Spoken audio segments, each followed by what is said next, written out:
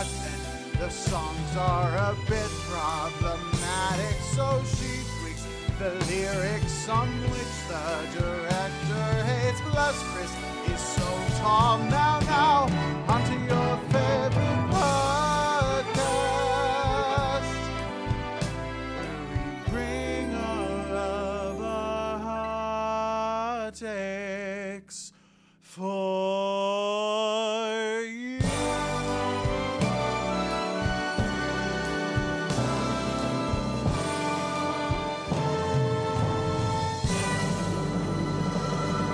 Yes, that's right. We are here. We are back here at One Indescribable Podcast, where we are talking through the hit CW show Crazy Ex-Girlfriend, episode after episode, and we're nearing the end.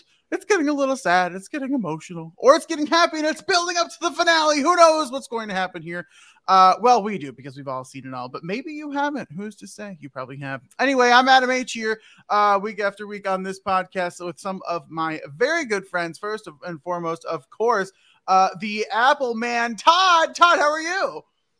I'm doing pretty good. I got so much out of that Apple Man song. There's just so much depth in it. I just learned so much about myself and all of my friends. It's just, it's miraculous. Yeah. I mean, it's a big character moment for you, Todd, specifically. And of course, if people stick around to the end of the podcast, they'll hear a full version of Todd singing the Apple Man song. Probably not, although maybe if he does it, I mean, I'll put it there, that's for sure.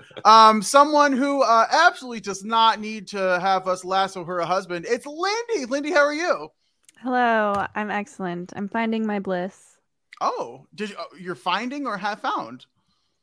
Still in the process of finding? We'll see. Depends how this podcast goes. Could be blissful, could be not so much. Do you want to put specific parameters before we really start here? If this happens, it will be bliss. If this win the quiz. Oh, it's all on the quiz. Today it is. The bliss is all on the quiz. Wow. Okay. Well, luckily, Lindy, you probably will not be alone in that quiz. Maybe. We'll see. Because we have a very special guest here today. Someone returning to the podcast. Someone who loves lasagna, very specifically with San Marzano tomatoes. It is Marissa. Marissa, how are you? I'm well. Thank you so much for having me back. Yeah. San Marzano over Roma any day, first of all.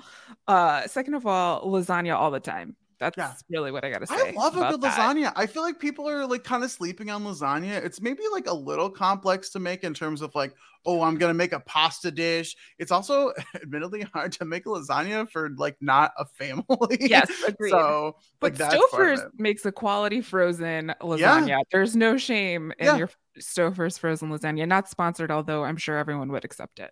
Oh yeah, certainly. If anyone from Stouffer's HQ is listening, I would plug your stuff every podcast. I would eat it on the podcast. We would turn this into a video podcast. I mean, we would do whatever it takes, Stouffer's. We'll be in touch. But Marissa, you're back here on the podcast. Not your first time on here, which is very exciting. And you're back talking about Crazy Ex-Girlfriend. And this episode, very close to the finale. We're almost done. I know.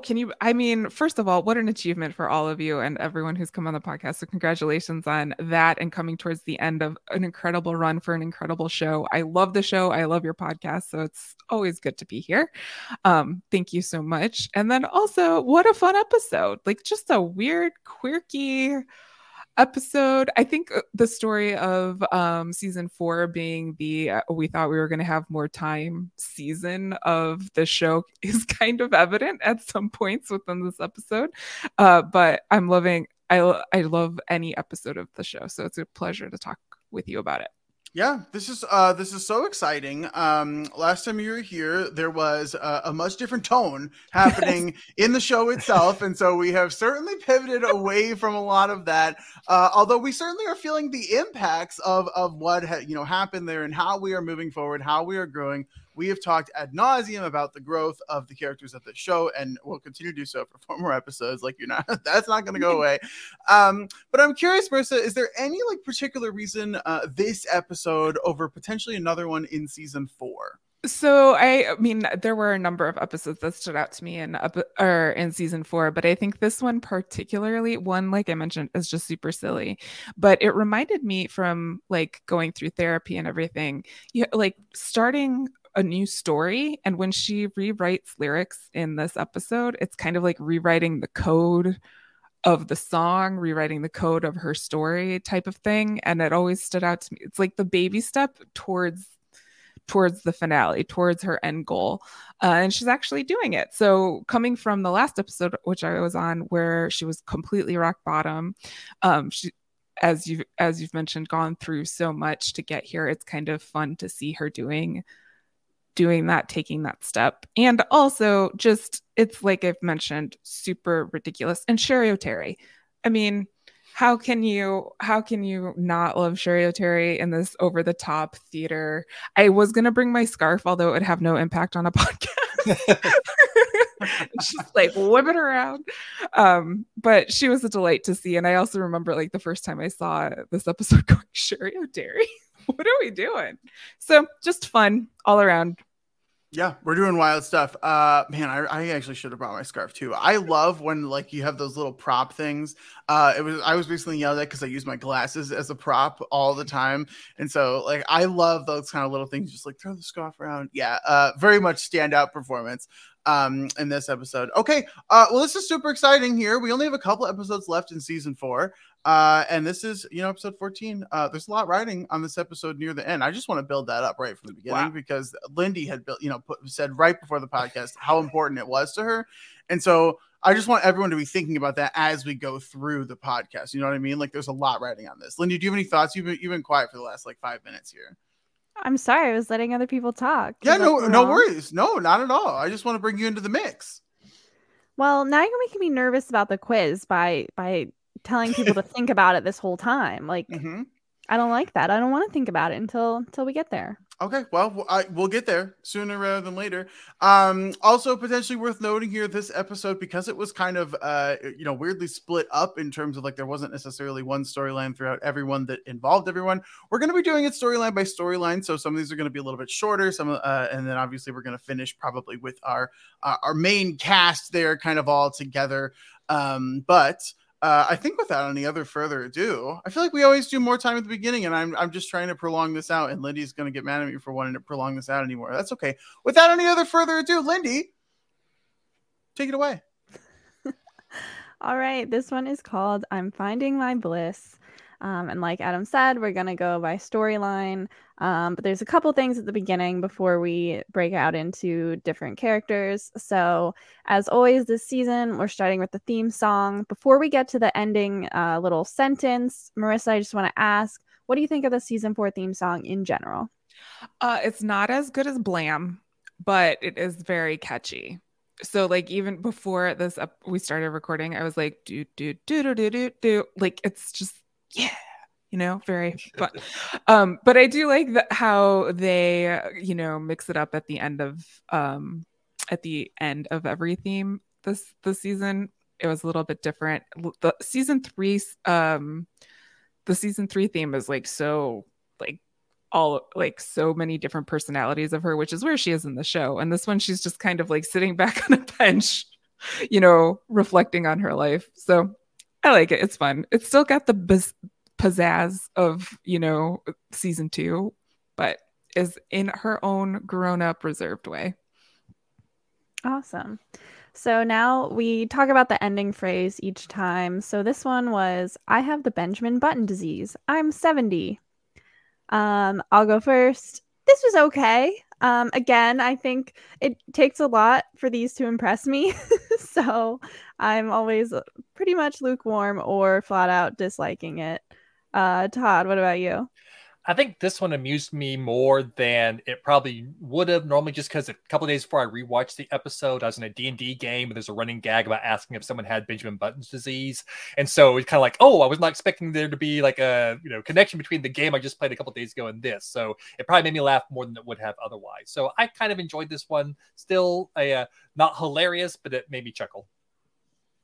Yeah, I think it's really interesting. We've seen 14 of these now. There's only going to be 17. If you only have 17 random lines to put in, are you tossing one to Benjamin Button? Like, does Benjamin Button gets one of these? I have a feeling this was a writer's room like we're gonna put stuff in a cup and we're just gonna pull one out, and this one, and they're like, well, this is what we said we were gonna do, or they like rolled dice on it and this is where it landed.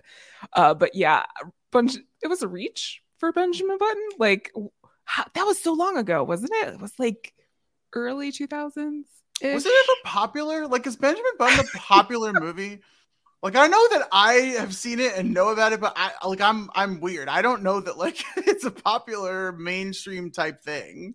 I mean, it was definitely really well known at the time. I mean, for the cast alone, you know. But, it's Brad Pitt, right? It's a Brad Pitt movie, so it's always going to be kind of like in the public consciousness. But it was, 2008 is never it came out. Should we do a Benjamin Button podcast? Should we do the podcast Benjamin Button style? Should next week we should have done it this week. Next week we start at the end of the podcast. No. And go backwards? No, I don't think that's gonna work. What if we with the quiz? You start with the quiz, Lindy, then it's out of the way. We start with the tiebreaker of the quiz, and then we go backwards. But then, what's the point of playing the rest of it then? To find out if we needed the tiebreaker. Oh my god! I think there's something there. Or we do a one-off podcast about the movie Benjamin Button, but we do it Benjamin Button style. So it's okay. We'll figure this out. You know what? Yeah. I'll do whatever as long as I don't have to watch the movie. Have you never seen the movie? No, I have not. You could tell her anything about the movie. Honestly, we could tell her what the movie is. Yeah. She'd believe us. Yeah. Well, that's the point. I don't care actually what it's about. So wait, so I have to go back to your response to like the opening of this theme. You said you like kind of liked it or didn't mind it, that it was okay. You haven't even seen the movie. But I've heard of that name. I knew it was a movie. Do you know what Benjamin Button disease is? Do they age, or they don't age, or they age backwards or something? Okay, all right. Yeah, age backwards. That's true. At least like that's interesting to me that it. Huh. Okay. I think it was a big part of pop this culture. right here, this is what I'm saying. Yeah. Like, is it popular? Have people seen this movie? I haven't seen it, but I know that. But Lindy also doesn't watch movies. So Lindy not having true. Seen it isn't really like an indication of how popular the film was or not. Yeah. I mean, said many, many times. I movies saw are just not my jam. This in the movie theater. That's all I can say. But I was also like going to the movies for anything at that point. I don't know if Benjamin Button was released today, if it would have the same cultural impact as it did in 2008. No, but I would like to see the memes and the TikToks created as a result. Oh yeah, were released today. Today. A filter. It'd that be would a whole thing. Oh yes, yeah, that'd be so funny. Okay, so there's the beginning, Lindy. That's the first line. Excellent. So we're one sentence into the episode. Okay, so also at the beginning, there's kind of a mixture of storylines here. So we'll just do this scene and then get into the individual stories. So at Rebecca's place, she and Paula are picking out their outfits. Rebecca needs a dress to wear to her audition for the local theater musical, and Paula needs to pick out a suit for her upcoming interview. She's interviewing for lawyer positions. And Rebecca picks out navy for Paula because it brings out the sparkle of justice in her eyes. And I loved that. And then Paula brings up, Nathaniel, Greg, and Josh to Rebecca. But Rebecca says they're in the way of her true love, the theater. So she's excited for this new opportunity. She knows it's going to feel right. And then talking about Paula's opportunity, Daryl is not taking this very well, but Paula says, oh, he'll be fine. And then we get another teaser of a storyline that's in this episode. Valencia walks in, asking what the emergency is, because Rebecca said she had an emergency, but it was just, what dress should I wear? And Valencia thinks that Beth is about to propose because she just had coffee with Valencia's mom, and Valencia is very excited about this. So this is setting up most of our episode here. Yeah, I mean, I don't know if I would peg blue as the color of justice. I don't, but okay. Like, if it works, it works, I think what she said is it brings out the sparkle of justice. Yeah. So it might not be justice itself, but it complements justice. I could see it. See it. I just feel like that's the kind of thing I would say to my friend picking out an outfit. It was a very relatable scene, like the what should I wear for what purpose type of thing, and even like calling your friend over to like see it in person. Like we remember the whole like blue-white dress scandal of some time ago, right? Like you cannot text a dress to people sometimes. That's a good don't point. Get it, you know, they might not know what color it is. They don't know if it brings out the sparkle of justice. I did call Todd just before the podcast, like so we could coordinate and just make sure that we job. Yeah, we figured out what we were gonna wear color wise. I'm sorry, and you didn't call me? No, I mean you've never called us once about giving justice or doing stuff like that. This also, is our weekly call, you know. Yeah. I mean... What do you mean? Todd and I have to coordinate our fits. What? What? Wow. Also, Lindy, do you really want clothing advice from Todd and I? No, but I like to be included. Okay. I get it. I get it. Okay, we'll call you next time. Do you want to just scrap the first 15 minutes of this podcast and we can talk about the outfits and then just start over? No, because again, not trying to break any records here. Would love a tight, 2.5 hours maybe. I cleared 5. Oh no! Marissa's ready. Oh my goodness! This is the. Sorry, Jess, you're going down. Gosh. She just came in here out of nowhere. It was like, I cleared 5 hours, and Lindy's face of just pure dread. She was like, oh my gosh. It took a second to sink in. I was like, oh no. Yeah. Oh my God. Melissa and Jess always have the trash talk of the record, and Marissa's about to come in here and just beat them both. I'm down. I'm ready for the 5-hour podcast. The pod will be what it needs to be, but I'm prepared. I don't really know how we could make this episode. I don't know. But if anyone could, I think it's us. I have faith. About this opening scene though that I thought was really cool, just to note the growth as we've been doing throughout the season of Rebecca. She's like, I don't need men anymore. My true love is the theater. And I think for someone like her, working through codependency, working through those things, to acknowledge that you can love something, some object, some activity, something was kind of cool for her to realize. Now, I'm not knowing, I don't think it is the love of her life that she wants it to be, but it was kind of cool, a cool like self-awareness moment at the start of the episode for me, at least. Yeah, I think there's definitely merit to that, but at the same time, there's also the Rebecca is putting all of her faith in this one thing, being the thing that's going to fix everything. And, that is a very Rebecca thing to do, and something that one of those patterns that she needs to break. It's good for her to be trying different things. At least she's found something else to focus on. But she's kind of done that before in the past as well. And a lot of it was in aid of getting a guy. But she's done it before where she here's this new thing, finds this new thing, and she puts all of it into it, thinking it's going to be the thing that fixes everything. And so it's still a bit of a dangerous thing. It's good that at least she's not doing it for a guy this time and is doing it to make herself better and to improve herself. So it is a step in the right direction. But again, just Rebecca, just be throttle back on the expectations just a little bit. Maybe, theater's a thing that's good and can help me on my journey. Not, theater's going to fix everything. That's maybe they'll find a happy medium. But at least the pendulum swing in the right direction for her goals, not being I'm going to find me a man, I'm going to lasso me a husband, so but better that's how Rebecca is when she's in love. There's glitter exploding inside of her and she just commits everything to it. So when even though it's not a man this time, she's committing her love to the theater, but she's going to have such high expectations for it. And that's how I could tell that it was not going to live up to her expectations. Yep.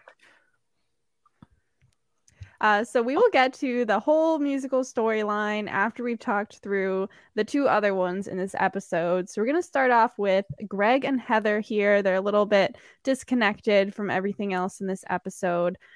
So Greg is at his dad's old restaurant, Serrano's, which he had mentioned some point in this season. He's doing, a thesis project, doing a pop-up for this restaurant.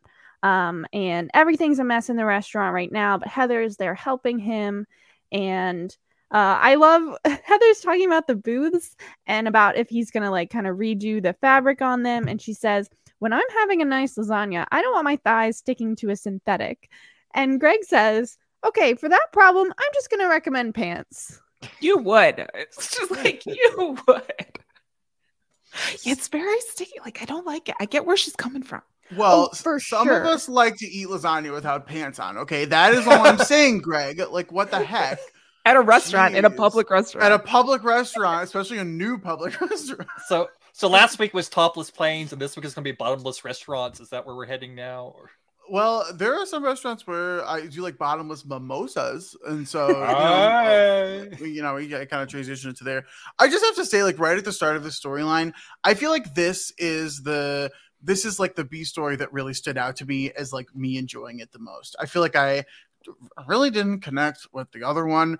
And I had kind of a lot of issues with the main story, but I feel like this one was just like all hits. I really loved it all. I feel like, ironically, when we got Rebecca out of the situation, I feel like Greg had an opportunity to actually like be a character here. And so like all we've seen so far is new Greg with other people and like specifically Rebecca. And now I feel like his pairing with Heather here was, number one, a very interesting choice because lest we forget, earlier in the show there was a little romance between these two, and so this pairing is not new to us in the show, but it felt it definitely felt unique, and I feel like it felt really refreshing. And so Greg kind of getting on a really good path here. It ends with just incredible stuff. I really loved all of this. I was a huge fan of it. Yeah, I think the key of getting Rebecca out of the situation is a big part of why I think this stood out in this episode as well. And especially the relationship between Greg and Heather before was also based around Rebecca. Like the whole reason he went out with her was to like try and make Rebecca jealous, and she lived next door to Rebecca. But now, Heather knows her restaurant stuff and she's there and helping Greg out, and Greg is noticing the absurdities of doing his thesis project miles away from his school, but it's also providing him some healing on his end too. So I think it was fruitful for everyone in the situation. Yeah, so Heather points out that she thinks that he's doing this here in West Covina to be close to Rebecca. But Greg, of course, denies that. But the look on Heather's face, you can tell that, she knows that he's just denying it and that she's right. That's kind of a thread in with Josh and Nathaniel in this episode as well. We will get to that, but basically everyone wants to be near Rebecca. That's just how it is.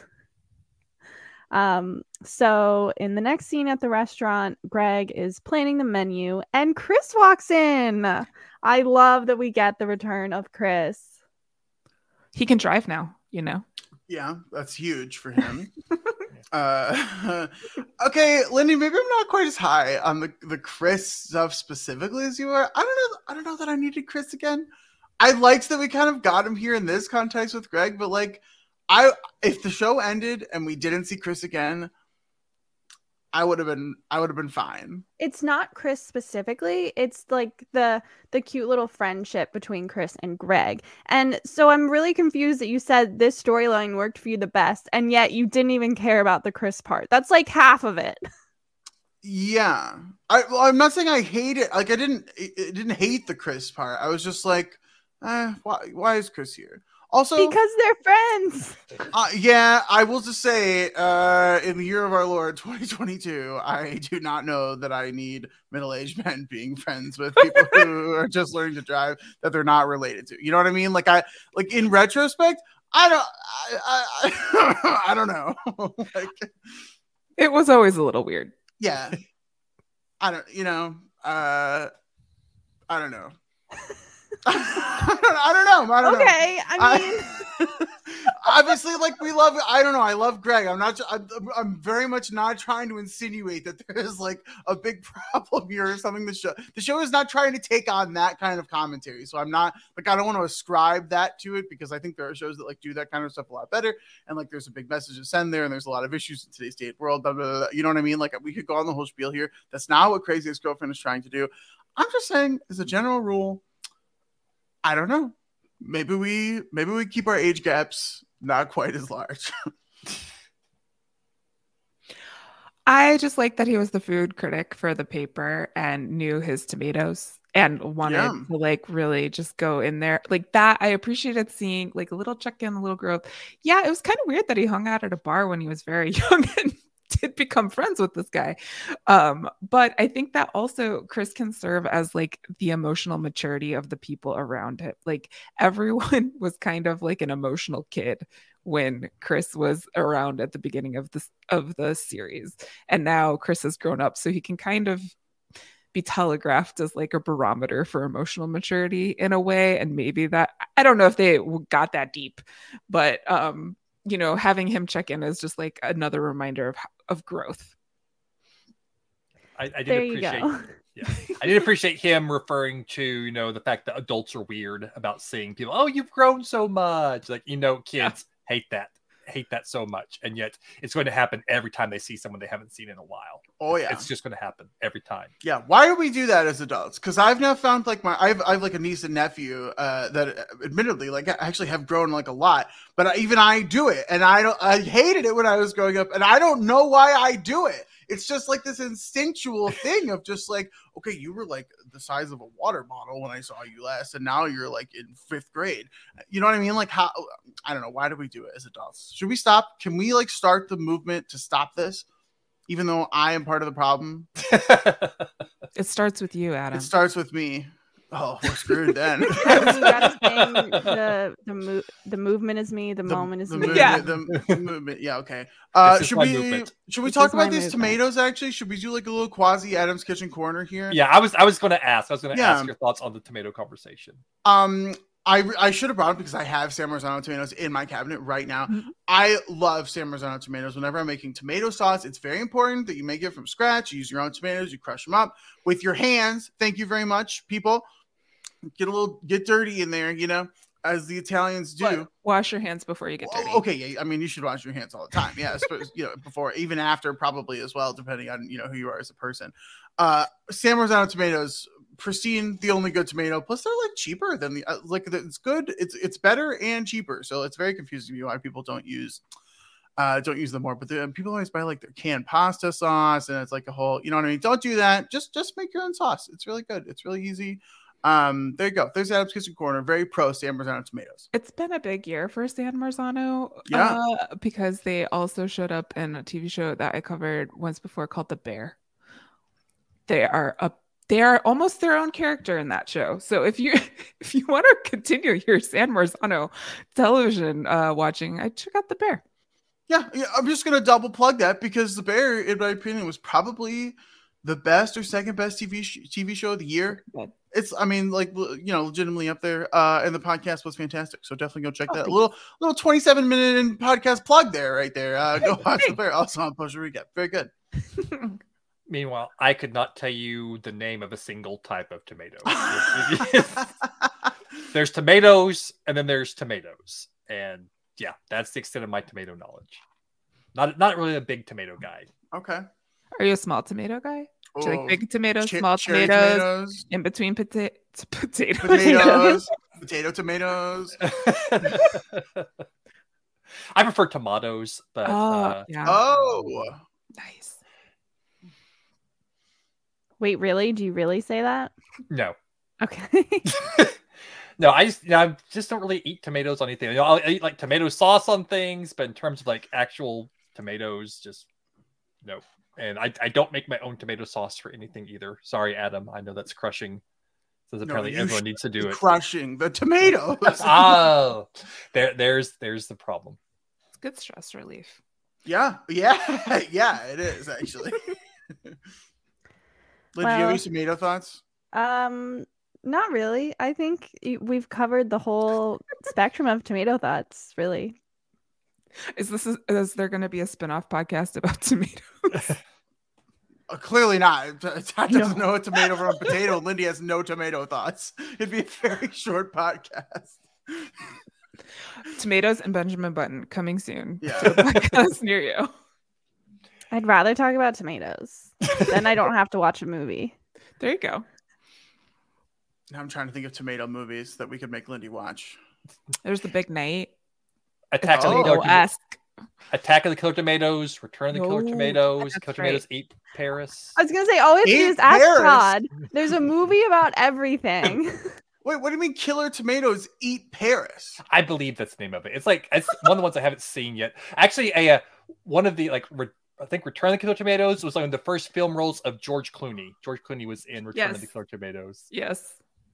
Okay, I take it back. I don't want to talk about tomatoes because then I just have to watch more movies. So there's movies about everything, Lindy. They always get you. That's the problem. Just like the Killer Tomatoes. Bear is a TV show. Yeah. I will watch The Bear. I want to. Oh, sorry. It was Killer Tomatoes Eat France, not Paris. Killer Tomatoes Eat France. Like the whole country. The whole country. They're even more powerful than we knew. Well, once you take Paris, tomatoes take. It really opens it up. Oh boy. Yeah, I think there's a movie called The Cars That Ate Paris, and that's where I got confused. So how many different a lot of eating Paris. I'm thinking of you today. Paris is pretty big. Yeah, this is tough. Eaten twice by tomatoes and cars. Okay. Well, so easy to transition from that story. Sorry. Yeah, so Heather is saying how the musical is opening on the same night as the restaurant, and so she's kind of excited that she doesn't have to go to the musical. She says she doesn't like musical theater because people are always talking and just start singing, and it's always just like, what? Oh, Heather, man, she's nearly my favorite character, and then something like this happens, and it's just like, can I reconcile my love of Heather with her dislike of musical theater? I just don't know. That's tough. That's a tough one. But it's so Heather to not like it. Like, it's just very true to her. Here's the thing. Like, the moment is her. This show is made by people who love musical theater, and so like they're writing this line for her. So it's really, you can take Adam's face. Like, what? When have we ever used this logic before to excuse any other line ever? Well, how would you use that logic on another line? I don't know. Okay, then. This specific line is about musical theater, which is what the show is. They're poking fun at themselves, okay? I know they're poking fun at themselves, but they just use Heather as the vehicle for it. I guess that's the reason. Like, why you have to put those words in? I do agree. It does. It feels very Heather-esque, but at the same time, it's like a dagger in my heart to have Heather be the one voicing these anti-musical theater sentiments. I understand what they were doing, but Heather, why? I think it shows that you can be friends with people if they don't like musical theater. Like, it's like people who don't like it and people who like it can still be friends. Yeah. No, too much. Considering a large majority of my friends don't like musical theater, I suppose that's correct, but it's still. Do we have any data on this? Do we have? I mean, I feel like it's a hypothesis. Okay. Let us know. I guess I still don't know if Lindy really likes musical theater. I was gonna say, I mean, I definitely described myself as someone who did not like that before I watched this show. So, has the show got you to enjoy more musical theater? In general, yes, but I wouldn't say I've ever sought out opportunities to watch more, really, but I definitely appreciated it more through watching the show. You're not at the breaking out into song and dance on your own stage yet. Well, that's different. I love to entertain people. My singing, it's a 0, but my commitment, a million. Yeah, we do try and get Lindy to sing on the podcast all the time. She just says no every time. I did it once. She did do it once. It's true. Yeah, you did do it once. Yeah. And no one has anything to say about it. So it was terrible. Okay. I think people loved it, Lindy. I think people really loved it. Name one person who loved it. What do you mean name one? There's no. Everyone loved it. You know what? You know what, Lindy? You know what, Lindy? I loved it. What do you have to say to that? Yeah, nothing. There you go. Yeah. See. She has nothing. She's absolutely befuddled right now. So, I mean, you're going to sing again? I don't know. Okay. It depends. No pressure. But I'm here for you, cheering you on if you choose. Yeah. Thank you. It helps if I get compliments. So when Adam said that, I didn't believe him, but I was flattered. What incentive do I have to lie? What do I have to gain? You want me to sing again? Of course I want you to sing again. People loved it. Oh my gosh. We're not getting back in this loop-de-loop. There's no loop. Also, if there is a loop, it means you're singing again because that continues the loop. So that goes in the loop-de-loop. Yeah. This song goes in a loop-de-loop. Yep. Yeah. I know you love that song. It was so close. Yeah, that was right there. She even got a little shoulder movement too. She was dancing a little bit. But I purposefully just spoke the words. Yeah, we know. Singing. Yeah, we know. Yeah, we heard. You know what else everyone heard? They heard about the opening of Greg's restaurant. Whoa! But at first, Greg thought, oh, no one's coming. But Heather's like, there's still 5 minutes till we open. So it's like, Greg, like, what are you even talking about? Like, you're not even open yet. And you're like, oh, no one's coming all night. Also, have you ever been to a restaurant opening? I guess maybe I've never been to like a restaurant opening. Because it struck me as like, okay, it's opening at whatever time. It seemed like it was kind of dark outside. So whatever. It's opening at like whatever time. And like everyone is showing up right at the opening. Yeah, I've been to like a soft launch, but it's like a week-long thing. It wasn't like it was just like hey, we're gonna like try lunch. So like it wasn't like at 7 p.m. we're gonna open the doors and then this is how it goes. I think Greg doubting that people are gonna show up is just like him falling back into his own story, his old stories, and then being proven wrong by the results of his growth. And they didn't have that much time to dedicate to his story, so they showed it to us with restaurant people. That's where I got that out of. But yeah, in terms of I mean, I don't know. People are notoriously late to restaurants.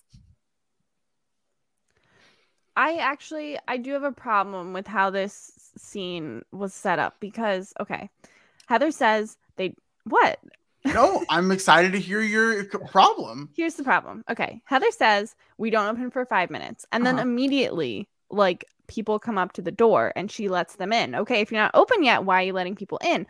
Also, here's my biggest problem. The only people we ever see working at this restaurant are Heather and Greg. And let me tell you, if you've got all these tables walking in at the same time and you're seating all of them, they are expecting to be served when they sit down. And you're telling me that Heather and Greg, the only two employees, are going to be waiting on all of these tables, including a 10 top that Heather mentioned? No, that's just not happening. So I'm sorry, but they said it was successful, but I don't believe it. Wow. I feel compelled to defend it just because of Lindy's passion. I feel compelled to defend the situation. The one thing I will say, I whatever, a 10 top is very difficult to serve. There's no way one of them is doing the whole thing, unless the soft launch is a like lasagna only type situation. Right. And it's like they made some lasagna and it's like, here, we're just going to soft launch. Here's lasagna. Maybe they do like drinks or whatever, but like it's just lasagna. You don't have to worry about taking orders or like just special whatever, just lasagna. That's my only thought of just like, it's a soft launch. Maybe it's just this one thing. They did talk about the lasagna. And so maybe it's just that. And that I do think it would be possible. They did hand out a menu. So I think the answer is somewhere in between you two. That's usually the case, just in general. No, yeah. I think I'm 100% right.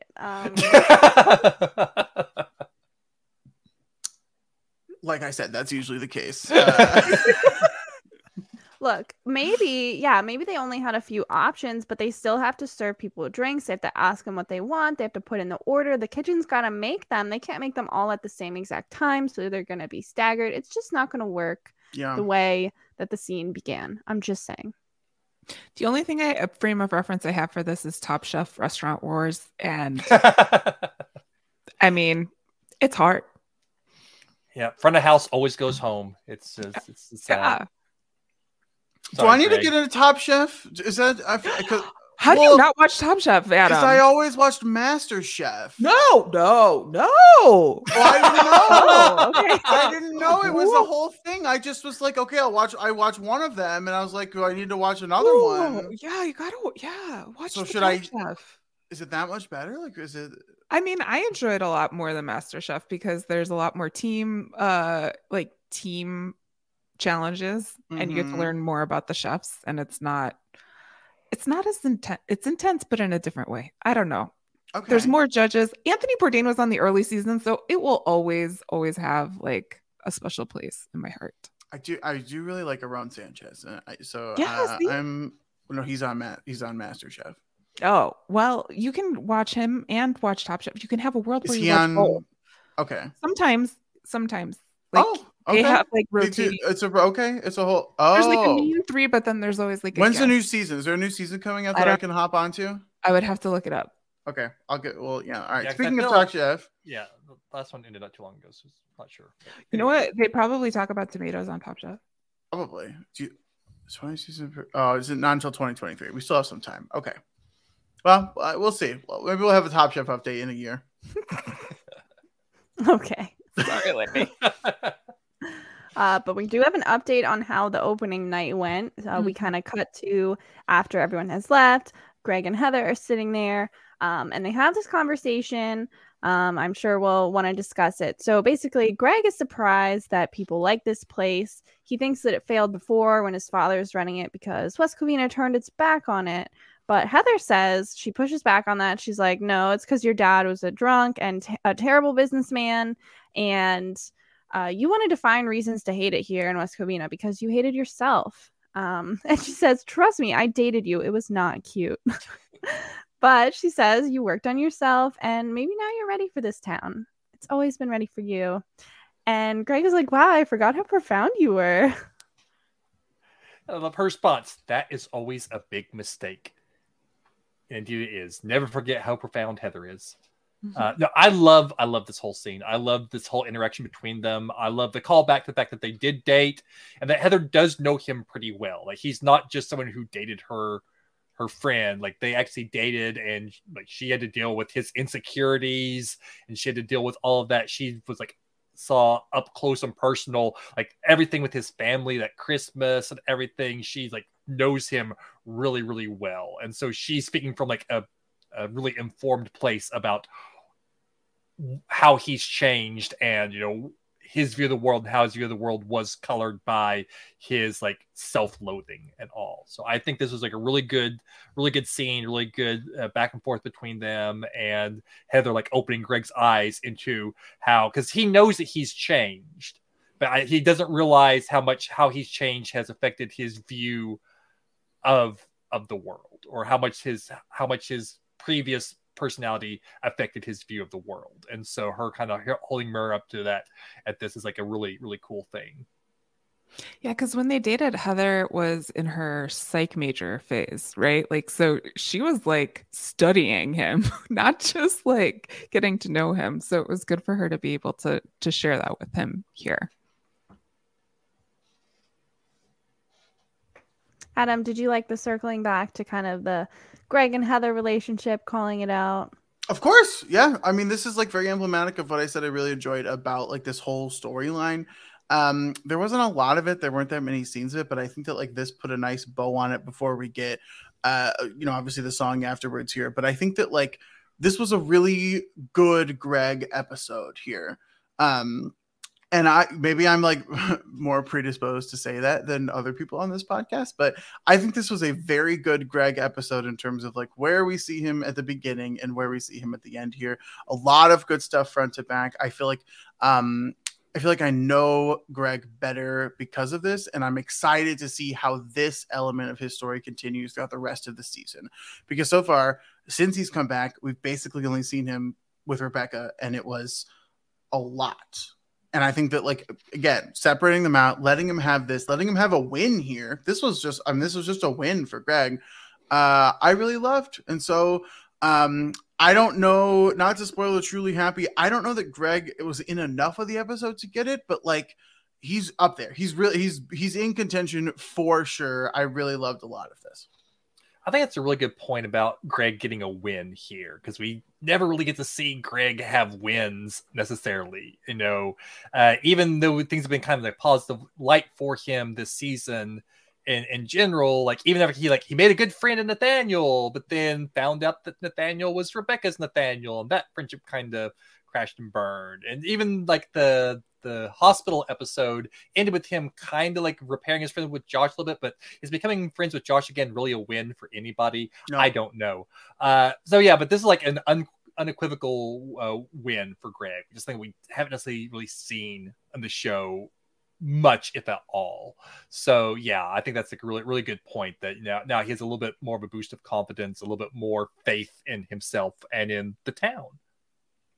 It's economic storytelling by the show as well, because it was like very efficient in one little storyline. We learned so much about Greg. Okay, this didn't work for me as well as it did for everyone else. I was really just like, okay, whatever. I'm so sorry. I just can't get into new Greg. Oh boy. Is it because Adam's rolling his eyes? She's been like this the whole time. Because that's how I feel. And that's what this podcast. Your feelings are valid. Your feelings are valid. Your feelings are valid. However, it's just oh no. No, your feelings are valid. Full stop. I don't know what it is, but I think Skylar Astin is just better at Greg, and it makes a difference for me. And I don't know, but then I'm also concurrently at the same time as I was watching this episode going through Grey's Anatomy, and he just pops up on Grey's Anatomy too. So like anytime, spoilers for Grey's Anatomy, anytime, but who doesn't pop up on that show? Like anytime he just shows up, I'm like, are you gonna sing? Is there going to be some sort of thing happening? So I'm always primed for him to start, especially the whole Zoe Extraordinary Playlist of it all. But if you're an OG Gregor, that's okay. There's room in this world for both, as exemplified by the show, because they had both. No. I have an important question. Okay. Are you watching So Help Me Todd? Oh no, no. I was gonna ask, does he sing on there? I don't know, but he does in my head. Anytime I look at the man, he's singing, because I don't know. He just does. Well, I'm glad when new Greg works for someone. It's just Greg, Lindy. It works for Adam. It works for Marissa. It works for Martha. We've got a lot of fans of new Greg on this podcast, and I'm just not one of them. Well, and also like old Greg, like turned out to be like a villain in Frozen. So, wow, that's all I gotta say. Spoilers for Frozen. I think we should judge him based on that. Actually, I would like to hear from anyone who's listening to this that was spoiled on either Grey's Anatomy or Frozen. If that was you, I want to hear from you. Like, I really want to know. Spoilers. Yeah. I feel like Jess Sterling may have been spoiled on Grey's Anatomy from this podcast, because she's not up to that season yet. Yeah. Spoiler. You just said that the actor was. I'm not editing it out. So. Wait. Okay. Marissa just did a podcast about spoilers, and I did. Cross coverage. And I watch Mediapedia over Pozo Recap. I'm very. You know what? We're gonna plug mid podcast from now on. This is how. When it comes up naturally, why wouldn't you plug it? Yeah. We're talking about spoilers, so I just wanted to point out. Marissa just did a podcast about it. I listened. Thank you. I just want to say it was great. I love Mediapedia. Okay. I am so spoiler verse. I hate spoilers, but I personally, like, if I find out like an actor is in a show, like, I don't think of that as a spoiler to me. Like Skylar Astin in Grey's Anatomy, what is that going to tell you about the show? Exactly. He may or may not sing. That's all I'm saying. Well, on this show, he does sing. And that's where we have the first song of this episode we're going to talk about, and the only actual proper song we're going to talk about. So this is What'll It Be, the reprise. Adam, you love Greg. I think you love this song first time around. What do you think of this version? I feel like I said some very big sweeping statements the first time that we did this, the original song, Hey West Covina, What'll It Be? I think I said something like it was my favorite song of the show. Still true. That original song is still my favorite song of the show. That much has not changed. And this honestly was a masterpiece in reprises. Truly so good. Like, if we're talking about connecting old Greg and Lindy's quote unquote new Greg, or Greg as some of us call him, this was Greg. This was spectacular, like truly spectacular. Like the way, especially like right at the he does the little piano riff, like the Billy Joel piano riff. He's like, still got it, and I'm just like, yeah, you do. Like you absolutely freaking do, Greg. It's just so good, and like not only is it, it's such a good song. It's so catchy. It like hits me right in the feels. The meaning behind these songs at the two different times that Greg sang them. Just chef's kiss perfect. Like the first time he's singing this, he's like, he's contemplating leaving West Covina. Like, this is all about like, what am I doing here? Like, what's my purpose here? Where can I find this? Like, you know, what'll it be here? And then he like makes the very difficult choice to leave everything behind and go somewhere else. This is like a very emblematic song for him. And now here we are. He just got a big win this episode, and he's deciding to stay here. And it's like, oh my God, give me more Greg. This works for me in every possible way. I already know Lindy hated it. I don't even care. I will not be dragged down by any negativity about this. Greg it's so good. It's so much fun. Plus it's like also in like his new place too. Like that whole restaurant feels like very like the whole setting of it was so big, especially because the setting of the original was at home base where Greg like hated his job, and now he's like his whole new job here. He's like getting a win not only in work but in life. His personal stuff. It's just amazing. I'm all for this. Like the symbolism is so good. The song is so good. The piano is so good. And Skylar Astin can sing, so I'm all for it. Give me all of this. Wow. I have to say, I knew you'd love it, but I did not expect that passionate speech we just got. Yeah, it almost feels like, why should anyone else talk about this song? We're not gonna match that. But I'm offended. You would think I would hate this. Why would I hate this? Like it was good. I don't know. It was good. It just felt like the very dramatic thing to say. Of like, I know Lindy's gonna hate this, you know. Also, you're giving me a lot of phases, so Adam, this was the best song in this episode. Yeah, okay? Agreed. And there were like 6 songs. I was like, kind of a little damning with fake praise there, maybe, but still.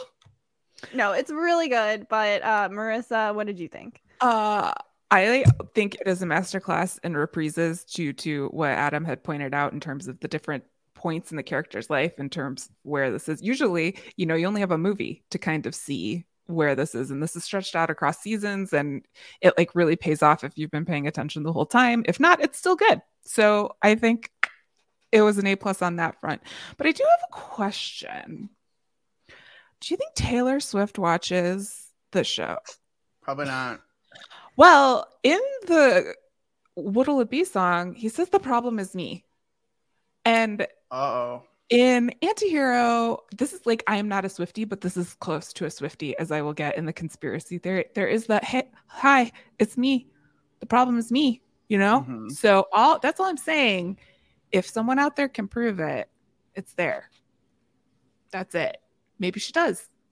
I don't know. Adam, this is why I should not be a Swiftie. Would you want to be a Swiftie if Marissa's right and she does love Crazy Ex-Girlfriend, and specifically this song and New Greg?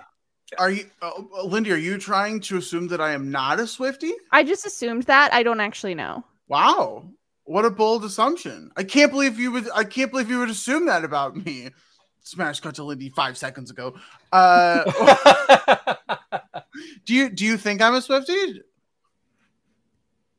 No. There's not a lot of confidence there. Todd, do you think I'm a Swiftie? I don't know. Okay. I have very little context for who is. I assume everyone your age is Swifties, I guess. Everyone my age. Todd is like, tomato, potato, same thing, whatever. Who cares? Swiftie, 25-year-old. What's the difference? They're all the same. All I know is that it's like all I've heard the young people talking about these days is the Taylor Swift album. So it's very big on the TikTok.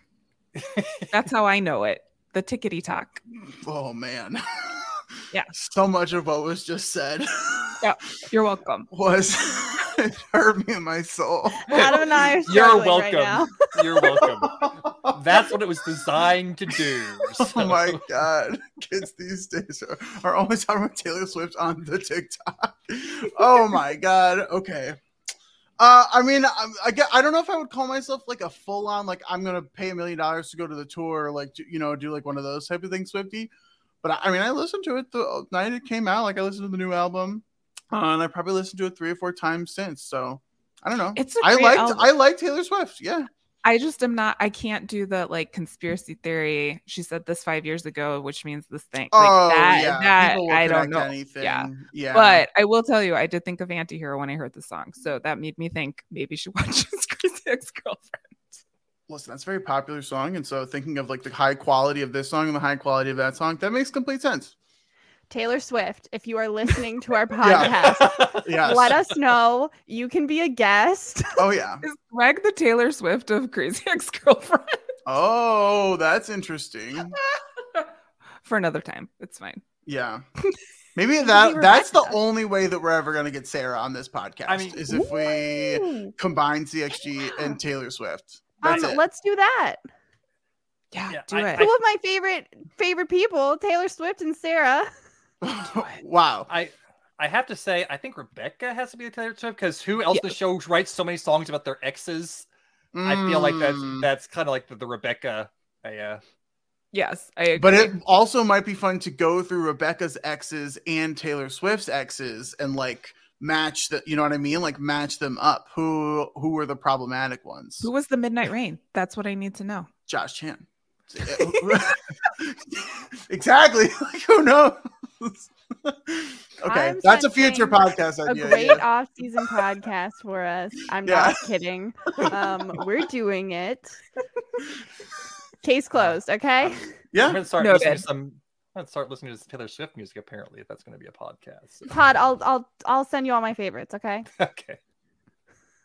All right. So that was Greg and Heather. One storyline. That was the shortest storyline.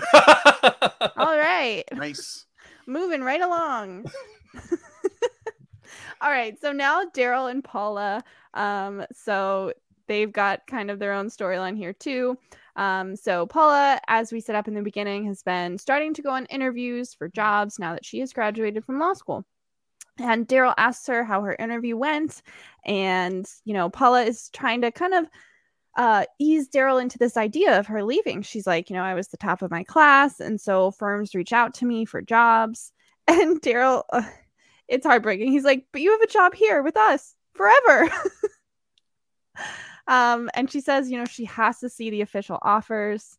And Daryl's like, oh, you want an official offer? Okay, I see. You're playing a game. Okay. And he like winks at her, and she's like, no, okay. Gotta cheer on Paula here. I mean, she has had so much inertia in this role, right? Like just staying at the same place for so long, and now she's starting to value herself and step out there. So the whole time I was like, yeah, you get that offer. You go and get the offer, and Daryl deal with it. He'll figure it out. But also Daryl doesn't know how to figure it out, so it's comical. Yeah, Daryl's not even going to remotely deal with this or figure this out in a healthy way. This is brutal from Daryl. I think it ends in a sweet way, but we'll get to that soon, I hope. I'll try. Maybe. So Daryl is at the wine bar that we see a lot this season. And the servers there are very impressed with his wine choice. Someone came in on their day off because they heard that he had ordered this. Seems like it's super expensive. Paula arrives, and when she realizes which wine it is, she's like, we're gonna need separate checks. I respect that. But Daryl says it's gonna be his treat. And a server even walks over with a platter and reveals a scroll that has Paula's offer on it from Daryl. And she just takes it and she's like, thank you. I will compare it with the others that will come via email. But I have to say, this would be a really cool way to get a job offer or any sort of, announcement on a scroll, on a platter. That's pretty cool. It's definitely letting you know who you'd be working for. Like, there's I'd have to ask myself, am I committing to this? Yeah. Is this the number on the scroll would have to be higher than the other numbers by like a good amount to justify. Lisa, this is a good thing, Linda. I would. Yeah, I think it's cool. Use the money that you're spending on wine and scrolls and put it in the paycheck. I didn't say like the wine, but the scroll. I mean, how much did that cost? Not very much. No, but like getting someone to deliver it on a platter. They work there. Okay, you just ask them 5 minutes beforehand. Hey, can you please bring this over to my table? Easy peasy. Mm-hmm. They probably think it's like a marriage thing, like a marriage proposal. Turns out it's a job offer. Yikes. You never can know. Yeah.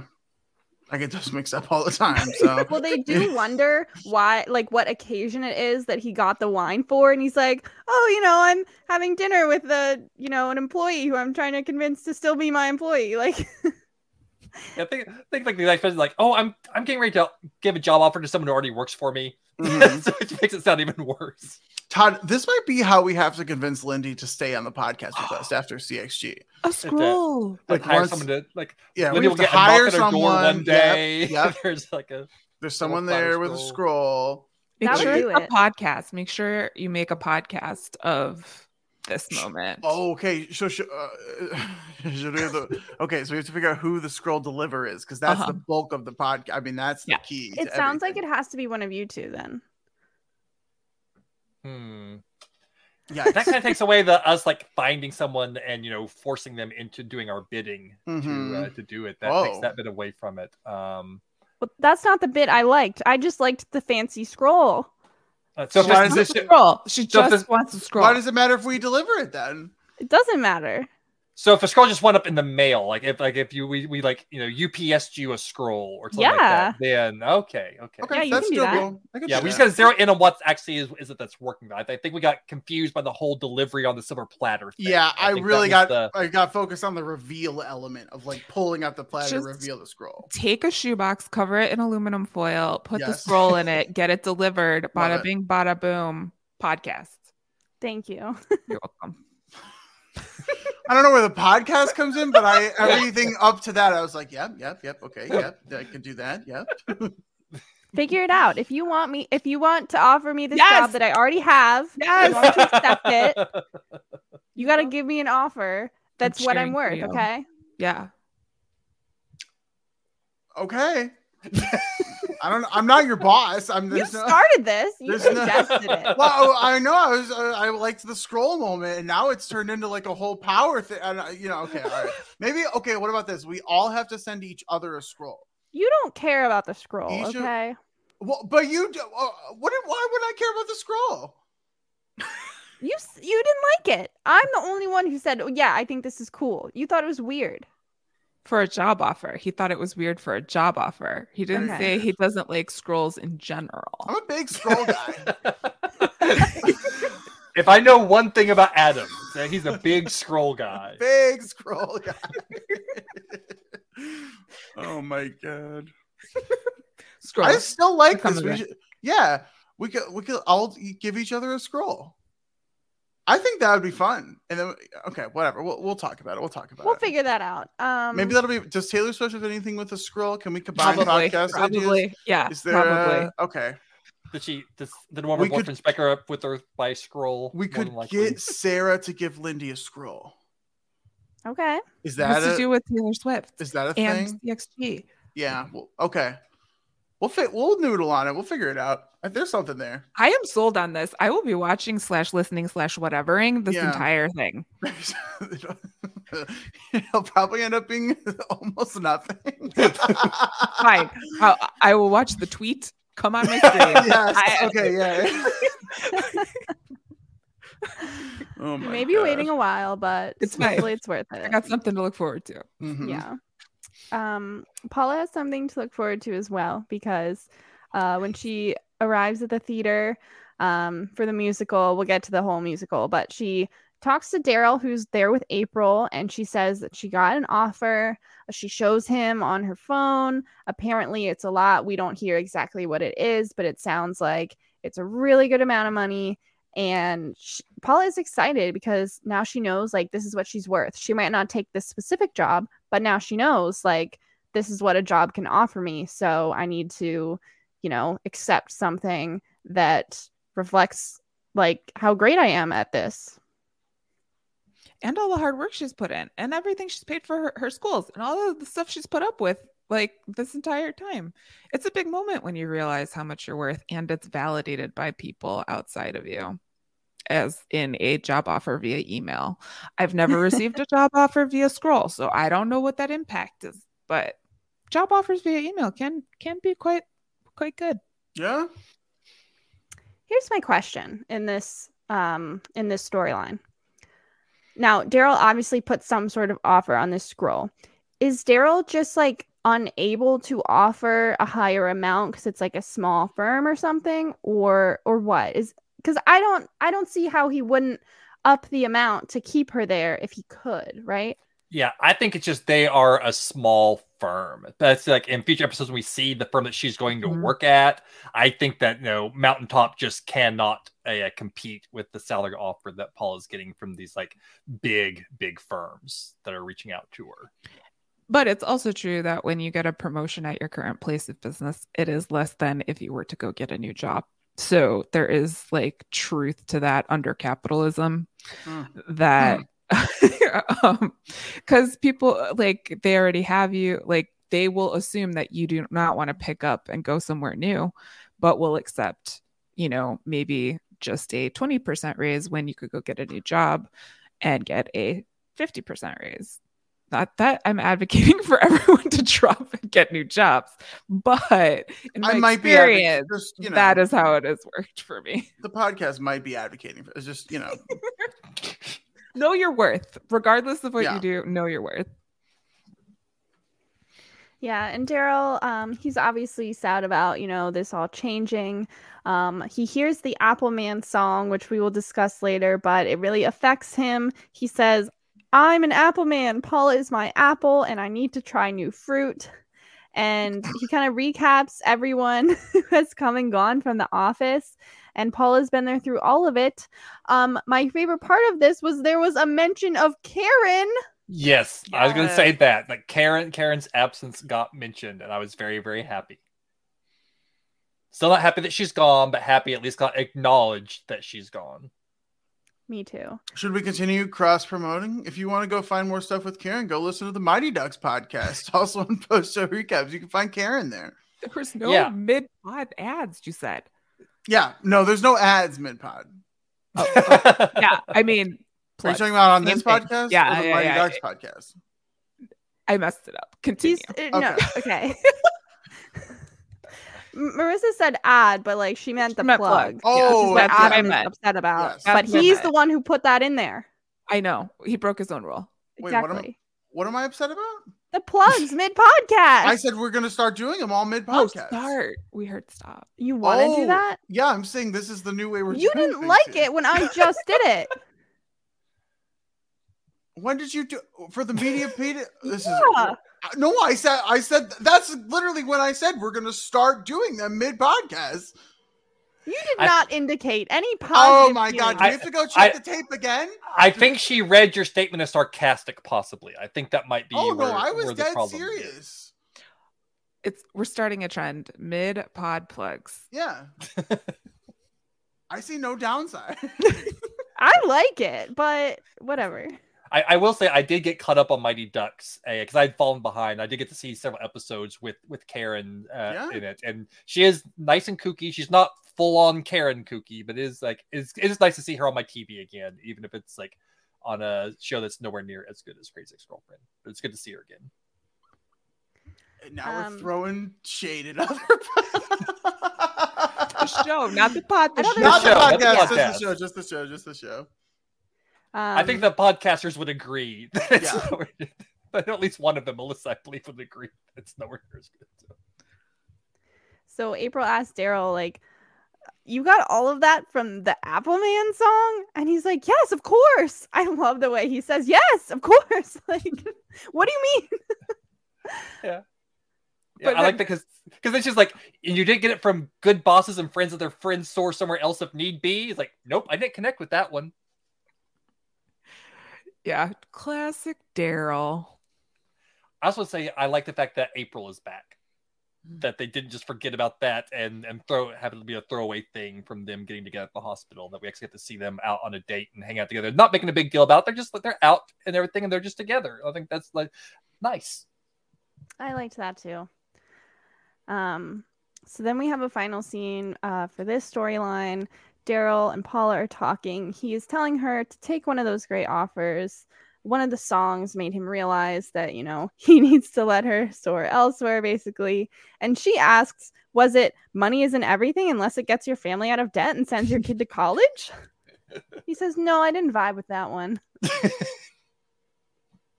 But he says he shouldn't have tried so hard to hold her here just because she means so much to him. And Paula says something that Daryl probably really, really appreciates. We are friends, real friends, not just work friends. We'll be in each other's lives forever, no matter where we get our paycheck. And in the background, you can hear the You're My Best Friend music playing. It's so sweet. I loved this moment. Yeah, they can't not be friends, right? Like, they've been through so much. The woman went through binders of women at one point for this man. So, they're going to be forever friends.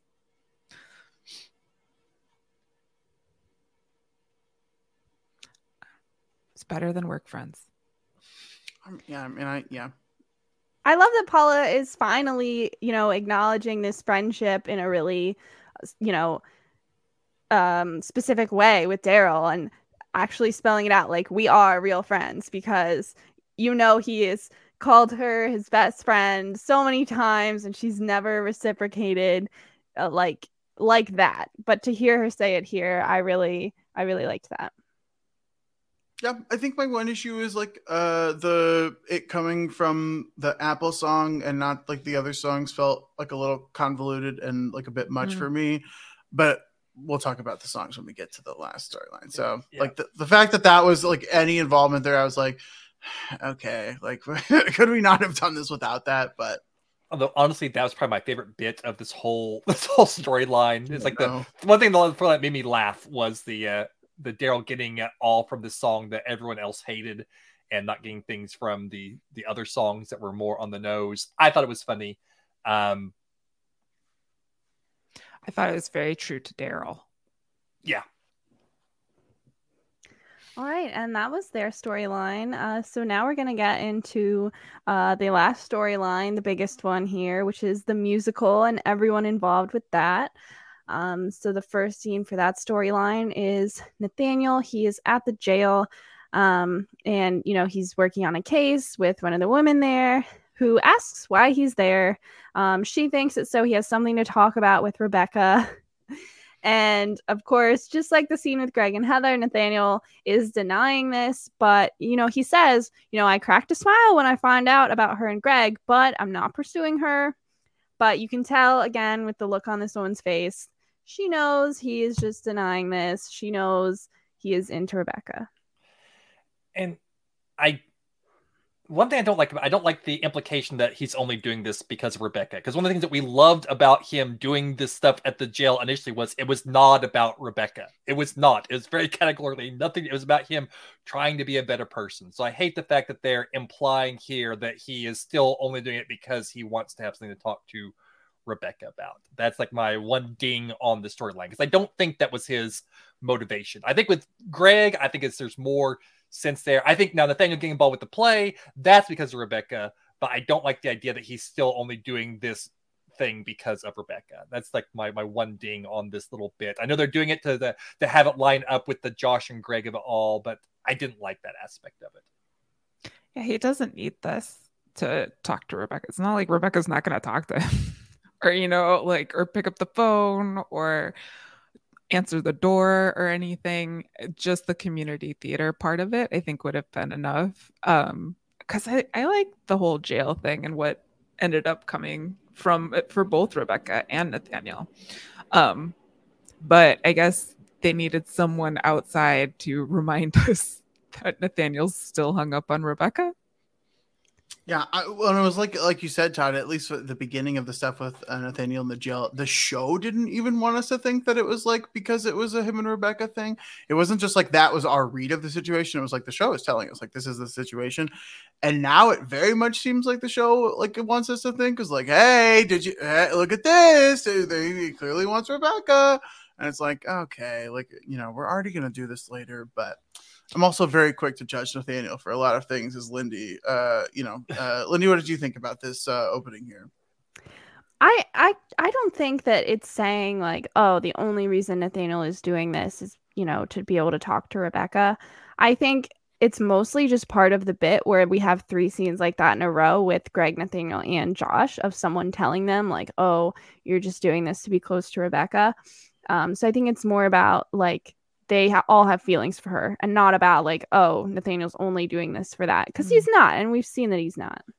Yeah, I just wish they'd found a different way to do it. The thing that I am holding on to is like I feel like the person that he's talking to has been proven in her previous episodes not to be the most observant of the women at the prison, or not to be the most intelligent necessarily, and to make some weird leaps. So I feel like her being the one that like, oh, I know, like, yeah, you don't know. That's the thing that I'm holding on to. So then we get the scene with Josh, who is on the phone with the community theater. He volunteers to work backstage for them, and they accept that. And then Josh's conversation is not with a human; it's with Estrella. And we hear the Aquarian bubbling, and he's talking to Estrella, who says like, "Oh, this volunteer stuff has nothing to do with Rebecca." But okay, he's talking to a starfish. This is where I am reminded that they were supposed to have more time on the show. Between like this scene and the Nathaniel in jail scene, like they could have done a little bit more here, but I think they were just like, we have to get Josh somehow involved in and I totally like, I love Estrella. I would talk to Estrella. I'm a big Estrella fan. But I think there are some moments like this in the show where it's like, oh, if we only had more time, maybe we could have gotten a little bit more. It wouldn't have to be. This is a very silly episode. So it fits with the vibe of the episode. But I think sometimes it's a little jump sharky, like this moment. Can I ask what you mean by like not having enough time? Oh, did you know about this? Like, so the show, I think, was supposed to have 5 seasons or more episodes in the 4th season. And so as a whole, they started plotting. They had the whole show plotted out from start to finish. And then we're told by the network that it's going to be shorter. And so they had to like scrunch a lot of the storyline together. I thought it was always going to be 4 seasons. It might have been more episodes. It was like, there's some they might sort plan of... for like a full 22 episode order and like losing those like basically 5 episodes, 4 or 5 episodes, maybe. Supposed to be longer in one way or another. I mean, to me, that would make a lot of sense because this season feels very lopsided, and especially this end run, it feels like we're suddenly like, charging forward on a lot of storylines and like kind of pushing things forward that have been. That if we had more time, because we never really have a chance to breathe much in between, like Rebecca and Greg meeting again, and we're not going to get together. Oh, we're getting together. Oh, now we're breaking up. Oh, now we're together again. It's like there's very little time for Rebecca to really rest in her, I'm not going to be with guys, before suddenly she's back with the guys. So that makes sense to me that they originally have wanted this to play out over longer. I wish they could have maybe, done away with some of the stuff towards the beginning of the season that Adam talked about a lot. Felt kind of like it was marking time, waiting for Greg to get back. I wish that we could have like maybe pushed some of that back or shortened some of that, because I do feel like a lot of this end game feels very sped up, and it would make sense if they had originally plotted out for like 22 episodes and suddenly are down to like 17 with the concert. Then they're suddenly losing 4 to 5 episodes depending on what they originally had planned. So that makes sense to me. I don't know. I just like I think I've felt this way throughout season 4. Like it just hasn't lived up to the first 3 seasons for me. And I said this a lot in the episodes before Greg came back of like, we're just like treading water right now, waiting until that happens. And so I don't feel, I mean, I don't know what they had planned. So that totally could be it, that they were planning for something different. But the way I feel when I'm watching it is like, there's a lot of extra weird stuff in this season that like isn't really necessary. So maybe the ending is rushed, but the rest of it doesn't feel rushed to me. Yeah, no, that's kind of what I was saying. Like it's a very lopsided, feels very weird, because they rushed everything at the end, but at the beginning they drew it out, and I don't know why. They mention it in either the concert or there was like a documentary about this where she talks about like what they had to cut and why they had to cut it. Spoilers for that part of the story. Yeah, but that's how I read it. Yeah, I don't know that I necessarily have anything to add here about either the conversation or the starfish, other than just like this was dumb. Like, I don't know. Like, was the starfish like farting back to Josh, and like those were, also this is like Australia number 15 or whatever. Like, I don't know. This was a lot. Like Josh could have just been randomly already on the pit crew, the stage crew, for like a side job. Yeah. That could have already been something that was happening. We already saw him like moving stuff. He's been doing random jobs all season. They had no idea how to figure out what to do it.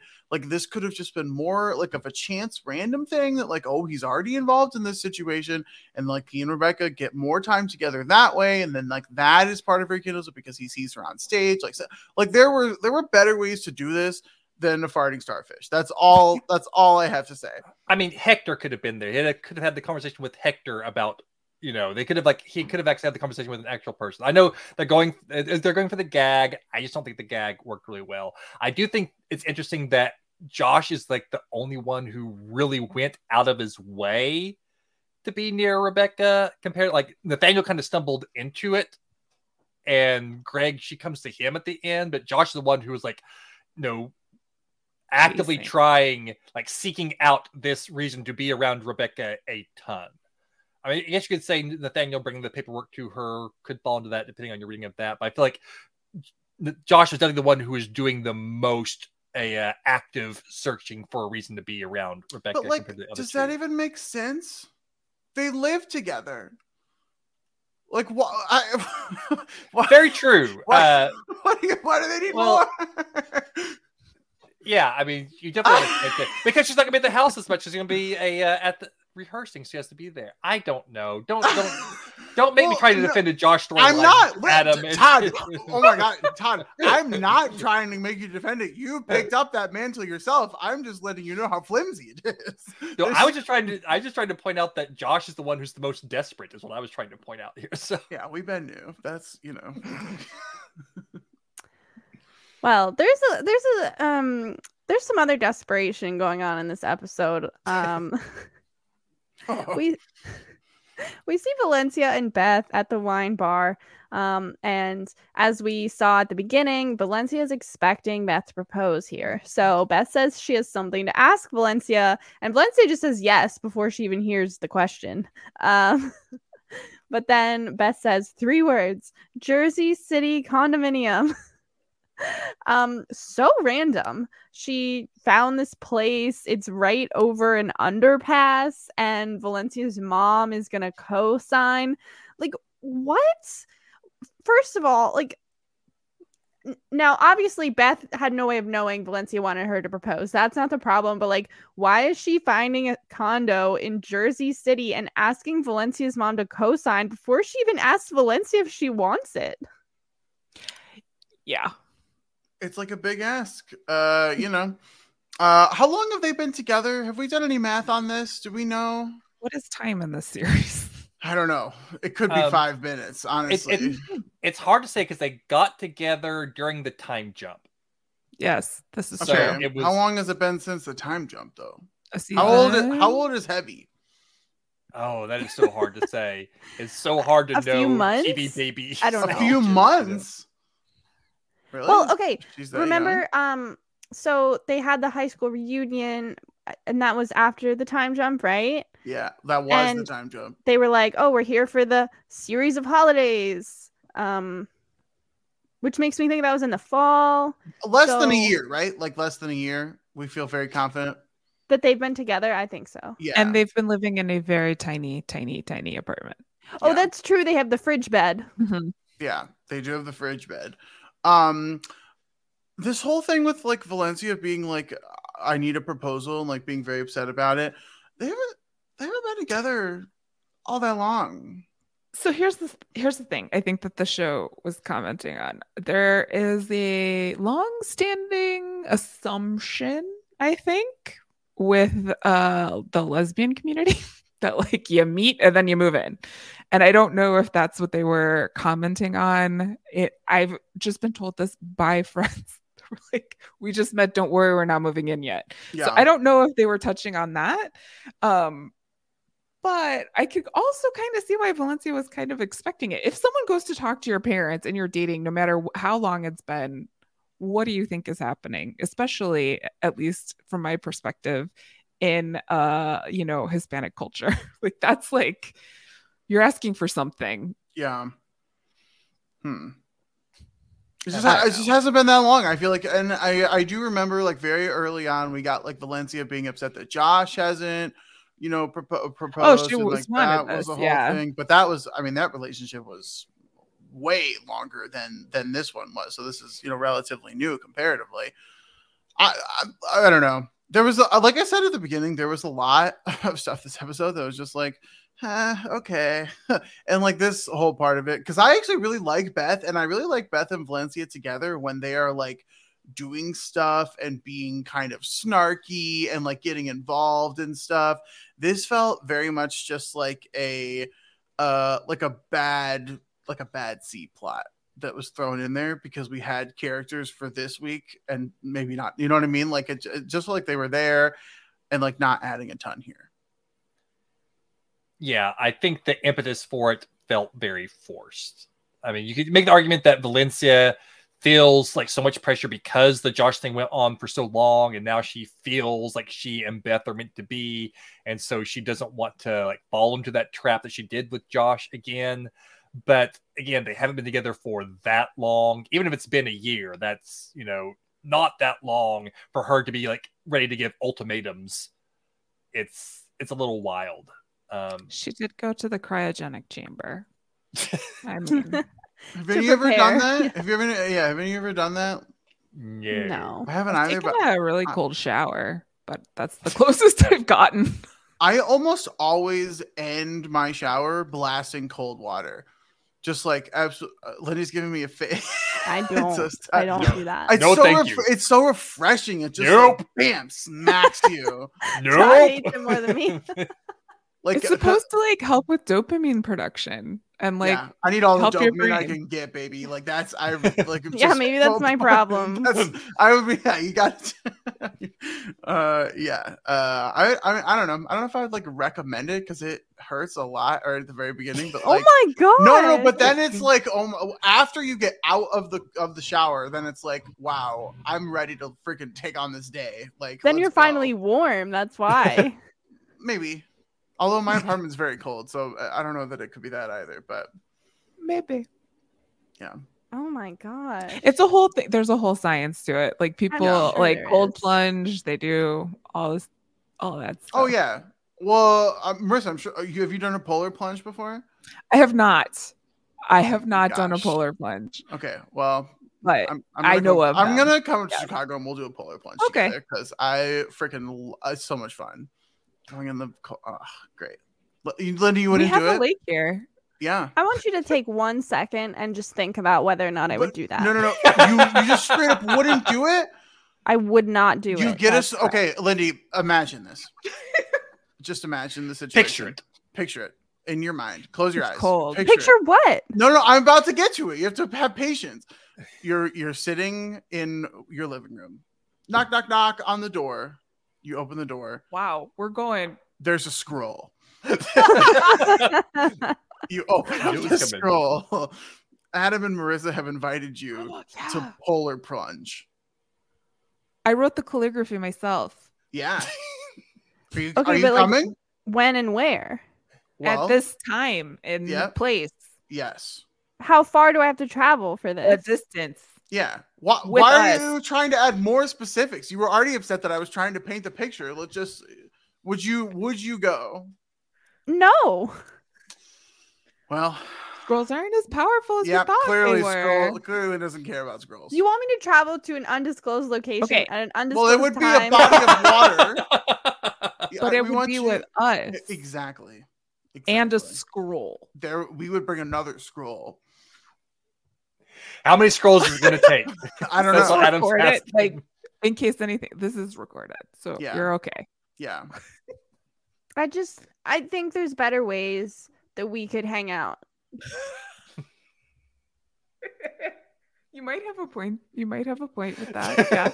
What's better? Not Adam, jumping we don't into have time for me water. to list all the things that would be better. I want you to list one, just the one activity. We could go bowling. Oh my god, that's on ice? No. Oh, okay. Heck, I'll go ice skating. I love that. Okay. Oh my god. You're not going to say there's no difference between ice skating and jumping into ice. I was about to say submerging. Yeah, kind of. I was about to say very different, Adam. I was about to say depending on where you ice skate, me ice skating is basically a polar plunge. If there's opportunity. Okay, we're gonna go to a rink, an ice skating rink. No, that's already terrible. I want to be outside. You know what I mean? There are outdoor ice skating rinks. Yeah, then you swim in them, and it's a polar plunge. No, that's an ocean, Adam. It doesn't have to be an ocean. It could be a lake. At Millennium Park in Chicago, there's an outdoor skating rink that is not Lake Michigan. Yeah. I think like Rockefeller Plaza, right? Isn't it? Yeah. York. Also I've not never Lake known Michigan. I've never known how to Christendal Market. I've never known how to pronounce that word, but it's a whole thing. It is a whole thing. It starts soon and you get a mug. We could talk about that like forever. I'm just saying, let's go. Okay. Are you for real? Yeah. Okay. Tell me when. I'll need a scroll. Okay. I can get you a scroll. Yeah. We just need okay. All right, this is happening. Lindy's gonna be so upset that she's not going. You didn't invite me yet. I painted the whole picture. What do you mean we didn't invite you? I even said close your eyes and everything. There was a scroll. Oh my god. Your scroll was for a polar plunge. It's a whole event. It's a whole situation. Then send me the invite and let me decide. It's an experience. Oh my god. She knows what she's worth. Thank you. Yes. I have no words. Good. Let's move on then. We'll do this quicker. We'll try. Yeah, we've been booking it thus far. So you know who could have used the scroll? Valencia, when she heard about this condo thing, because she was not receptive to this idea. Maybe a scroll would have helped. Beth says, we need to apply when we get back to New York. But Valencia just on the spot is like, I'm actually staying here to do a play. It's going to be quite an engagement. And then she storms off. A little much from Valencia here. Well, maybe too far. I feel like she went back to old school Valencia in this episode. Yeah, very much so. It was kind of an extreme turnaround for sure. But at least we get Valencia in West Covina. I like seeing her. So we have her and Rebecca at the theater. Rebecca's got a friend doing this with her now. Valencia says she doesn't know if she wants to go back to New York.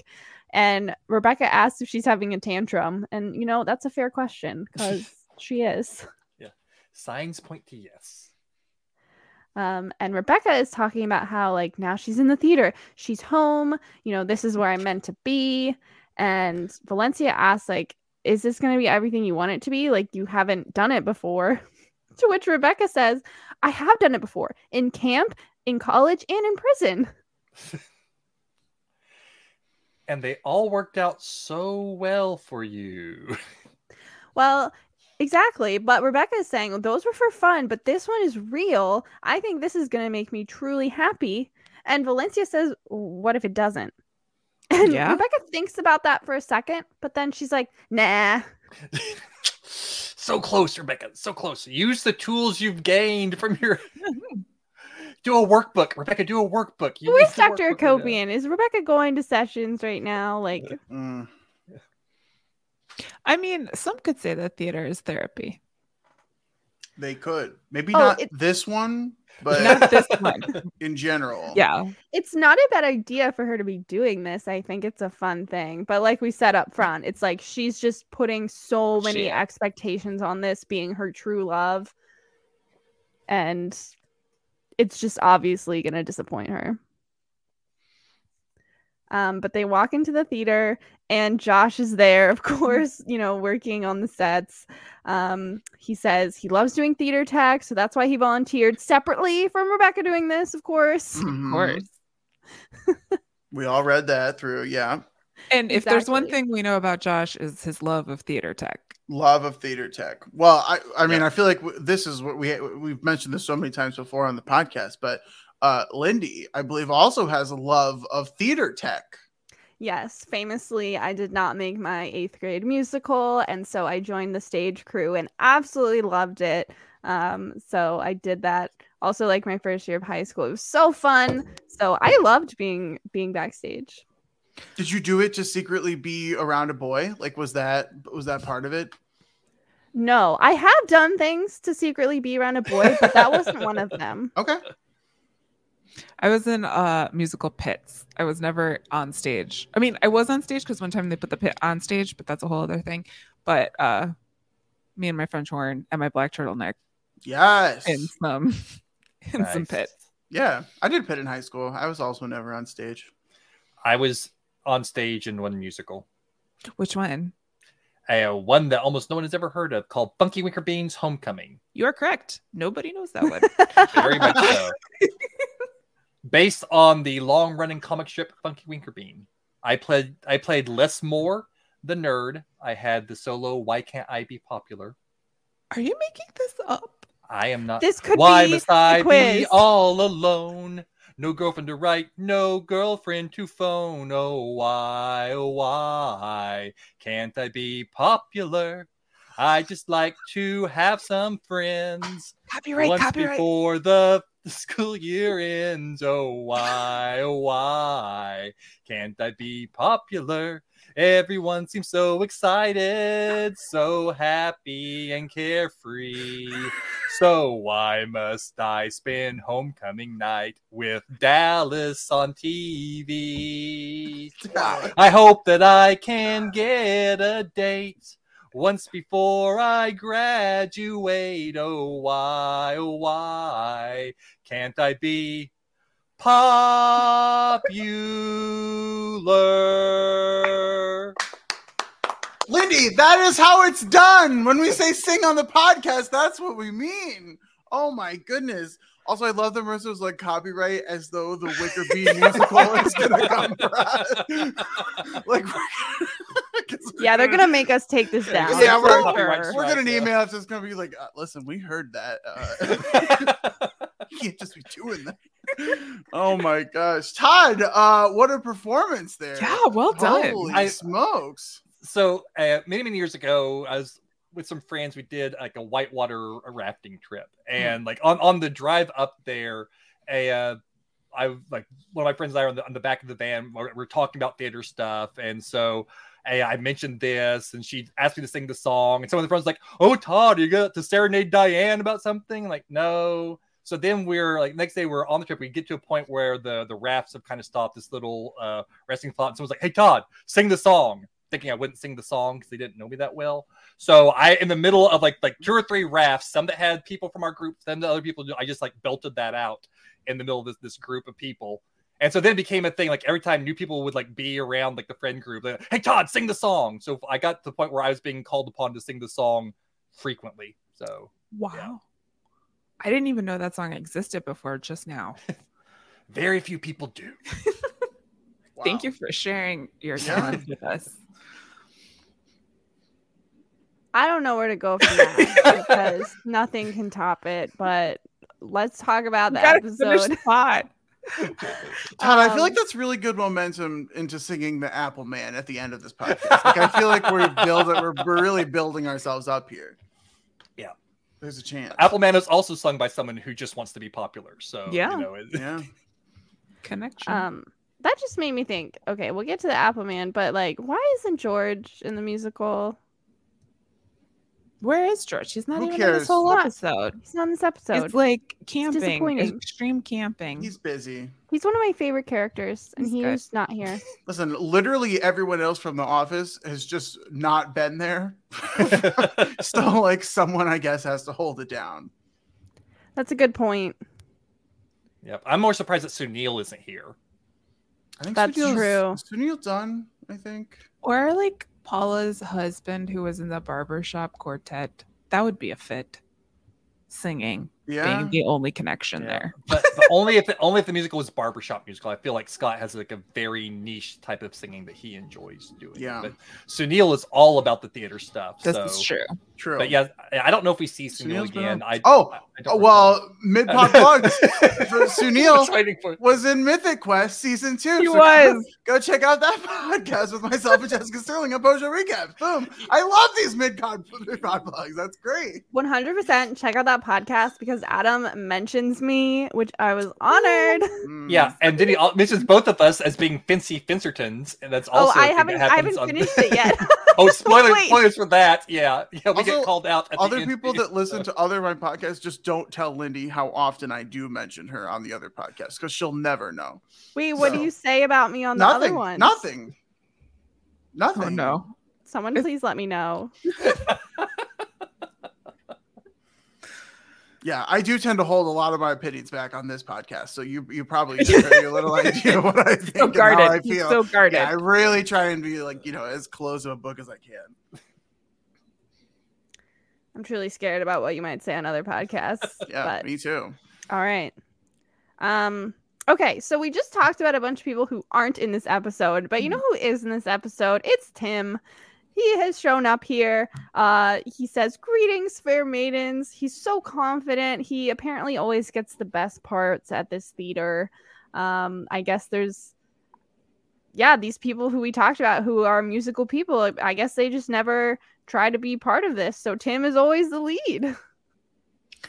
I mean, it makes sense. He would do this. Like, I was like, yeah, of course Tim would be the community theater person. Yeah, and then we also get the arrival of the director, Connie.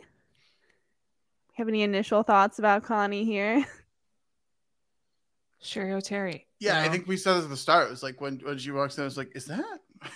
What is she doing here? Yeah, it's Sherry O'Terry doing a very Sherry O'Terry role is what it is. It's like with her quintessential Sherry O'Terry role here. And her mug. It took me back. I don't know what you guys know her like best from, but for me, it's always like SNL sketches that I'll like go back and watch. And so like all of the stuff with this guy felt very SNL of just like, this is like a bit, like a sketch and like that. So I did really enjoy. I really enjoyed her, and I really enjoyed all the stuff with the director, even though it's like very problematic as we'll see going forward. But like she plays the part really, really well and makes me like she's very funny in that role, and so I really did appreciate that. I'm going to be 100% honest here. Yeah. I have no idea who this woman is. Yeah. I've never heard of her in my life. When you said Sherry O'Terry, I was like, oh. There's a whole world for you to explore. Which world is that? The world of cheerleaders, adult cheerleaders. It's the world of Saturday Night Live from 1995 to 2000. That's the world, basically. But yeah. I'm simply not going to visit there. They're just sketches. You could just like watch like clips of like, you know, under 10-minute sketches, usually under 5. Sometimes even shorter. You can't spend 3 minutes. Okay, there's no shot we're getting her to come to anything if she can't even spend 3 minutes watching a sketch. Oh, but what if we watch on the way to the Polar Plunge, watch Sherry O'Terry? Yes. In the public transportation that we will take to the event. I like it. Did you think that made it more enticing? Because yes. that made it. It made it more enticing for me. I'm now even more on board. I'm less on board. Oh my god, Lindy, are you like? Do you ever watch SNL? That's like TV. That you're like TV, Lindy. That is like quintessential TV. I'll be honest with you. I never watch SNL. Like never have ever. I've literally watched it one time in my life. Or like not even like people are talking about it, so I'm gonna go look up the clip and find out what they're talking about. Mm-hmm. I've seen some clips, but I've never like went after them myself. People have sent me some, so I'll watch it if someone sends me something, but that's it. So like the importance of Sherry O'Terry is like without Sherry O'Terry there would be like none, like she just like has a path of people behind her that we can thank for being there. So I think like it's worth at least a YouTube look up. I'll send you a sketch. She's very funny. Okay, I mean, send me a good one. Yeah. I'll watch it. Yeah, I'll watch it if you send it to me. In a scroll or in an email? Yeah. You can message me. Oh wow. Okay. Good, because that's gonna be like a HTTP. The calligraphy on that, depending on the, you have to do like a Bitly to make sure it's like a really small URL. Otherwise, it could be like really. No, like Adam and Todd have to talk to me via scroll, but like Marissa, you can just text me, whatever. Thanks. You get it. Yeah. Okay, so Sherry O'Terry, aka Connie, is the director, and she wants everyone to sing the same song for their audition, which is called "Let Me Be in Your Show." Okay, like for a moment, just a minute. Is this supposed to be Cole Porter, like for the musical people? Like, what were we trying to? Was there a direct connection? Because this is like Encore Elliott or something, right? Yeah, I think it's just like. Yeah, I think it's a mishmash of several different, because I don't think any one of them really like Let Me Be in the Show doesn't really fit the same style as Edna Mae's Lament, as the TikTok Clock. I think it's like a mishmash of all those classic musicals of the time. I don't think there's like a one-to-one comparison. I was trying too hard to be like, what I was are they saying about this particular? Yeah, because I was in the same boat when it started, because the show has done them before, like, you know, go all in on a certain style, thing like that. So it makes sense to have it all be like the same composers, like all Rodgers Hammerstein, all Cole Porter, all whoever. But it really feels like each song is its own unique thing that doesn't necessarily connect stylistically to the others. Okay. Let Me Be in Your Show reminded me of another opener in another show that I played in marching band. That's all I have to say about the show. About the song. Yeah, it is very let's put on a show style, Judy Garland, Andy Rooney style, thing. So yeah, I was also in marching band. Marissa, we like have the same high school experience here. We love to see it. That's what, yeah, it's good times. I also was in marching band. Hello. I was in orchestra. I mean, sorry. Yeah. That's tough. I had fun, okay? That's good. That's all that counts. That's all that matters. Yeah. So we see Valencia. What? I don't know that it's all that matters. No, it matters. It does matter. I don't know. I don't know it's all though. Fun is all that matters. Anyway. Okay. Valencia, Tim, and Rebecca all audition with this song. Rebecca is so excited. She's so into this. And Connie's feedback is singing 0, commitment 1,000,000. Yeah, I feel that's how my audition critique might go. So I love it. I do love, like, it's like the little montage of everyone singing the same song. It's usually the sort of thing I love. Like Pitch Perfect is like one of the best moments in Pitch Perfect is them all singing the same song and cutting between the different people singing the same song and their different styles and quality levels and everything like that. So I like the idea of this maybe more than the actual song itself, because the song itself is just pretty bland. Yep. It's like there's really not a whole lot to it other than just let me be in your show. There's nothing really clever or witty about it. It's just That's sort of my problem with all of the songs here in the theater. They just sort of feel like they're here. You know what I mean? Like, I feel like there's a lot of talent available that we use very often in this show. There's a lot of musical talent and vocal talent that we use. And then, like, we're getting like 4 songs here that are like, I know it's not, I understand the concept. I'm not trying to say that like this needed to be good to fit the show. I'm just saying like, it's a little unfortunate. It feels like a swing and a miss to me to have all of this capability and come up with this, even if it is for a narrative reason. Like, I like the narrative reason. I just would like, you know, I want better music all the time. Like that's always like where I would like to be. And like, we're not even going to rate these songs. Like that's what, you know, I don't know. It just felt like a swing and a miss. I mean, they're songs. Yeah, they are. No one can argue that. That's what I got through like, and especially Rebecca's portion of Let Me Be in Your Show. I just was like, it's hard to sing bad if you can sing well. And so I just was like, way to go. Like, I was cheering them on for being so bad in the audition. Yeah, we don't have to talk about all of the songs in detail, but you know, we'll call them out by name at least. But yeah, they're not your typical Crazy Ex-Girlfriend songs. So after the auditions, we see Connie is about to announce the role of the prince. It's obviously about to be Tim, but that's when Nathaniel walks in the room delivering some papers to Rebecca, and Connie immediately is like, please audition. And he says no, like he's just here for the papers. Although in high school, in the off season from his sports, he did do a couple musicals. And I love how much Connie immediately loves Nathaniel. She's like, please sing anything. It felt very much like the Dean and Jeff on Community. You know, the reactions of Jeff remind me like the Dean, like freaking out, never got to touch Jeff. You know, it's that sort of thing. Yeah, and I love that Nathaniel like sang the alphabet. And it was like just total like what it was just like white man gets rolled. Like I just was like, that's how it works. Well, to be fair, the role was going to a different white man. Agreed. Yeah. But you know, handsome white man gets rolled over. Well, you know what? Fit hot guys have problems too, everyone. They do. But yeah, Connie says, it is done. You are our prince. And Tim is obviously upset by this. And Nathaniel seems a little hesitant, but Connie says, you'll have to spend every waking hour with these people here. And Nathaniel is like, oh, well, if someone else is the driving force here, sure. I do like that they're like, oh, well, I'm not the one doing this. You know, it's not my fault. I didn't seek this out like Josh Chan did. So sure, let's do this. I also like that he's like, I guess I played Jesus a couple of times, if that's possible. It's just like Rebecca's like, you're in Godspell and Jesus Christ Superstar. That's funny that Nathaniel wanted getting to play Jesus in a couple of musicals and couldn't even remember that there were like 2 different shows about that. I think that one thing that's standing out to me as we're discussing this is like, I think each one of the guys is doing, and I mean, it's pretty obvious now that I'm going to say it, but like doing to Rebecca what Rebecca has done to them. Like,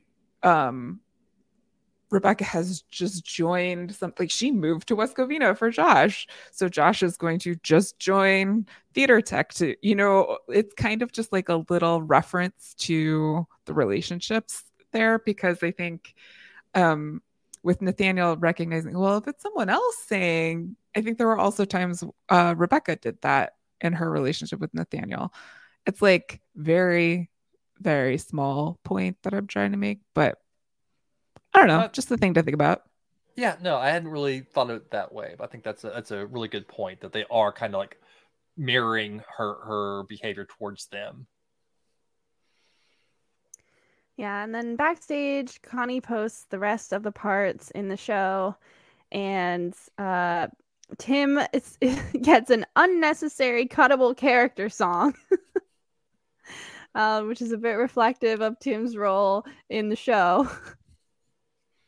So that was funny. Valencia gets a song about the bride of a pirate. So she is really excited to be a bride. Yeah, she loves it a little too much, I think. Oh, for sure.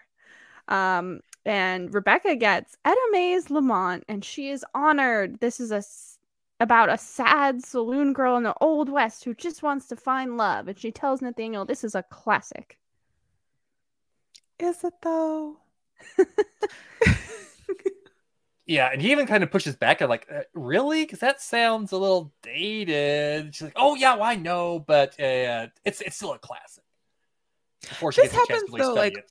All the time, right? Like you listen to an old classic, like I love Paul Simon, and there's this song where he talks about like a roly-poly little bat-faced girl in Graceland, and I'm like, what are you saying? Why are you saying, like, every single time I'm like, and not that, Paul, not anymore.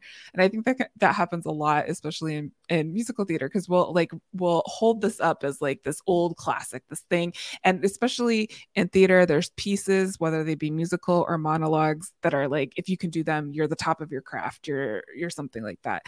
And this song, that's Rebecca's first reaction. It's like, oh my gosh, I've been honored with this song. This is so great. It's going to prove how wonderful I am. And then she's realizing, like, what the heck am I actually saying here? It's not great. Yeah. And I don't know that there's like a one-to-one comparison I can make with like a classical musical theater song here. Admittedly, I wasn't thinking about it too hard, but like I was trying to come up with something off the top of my head.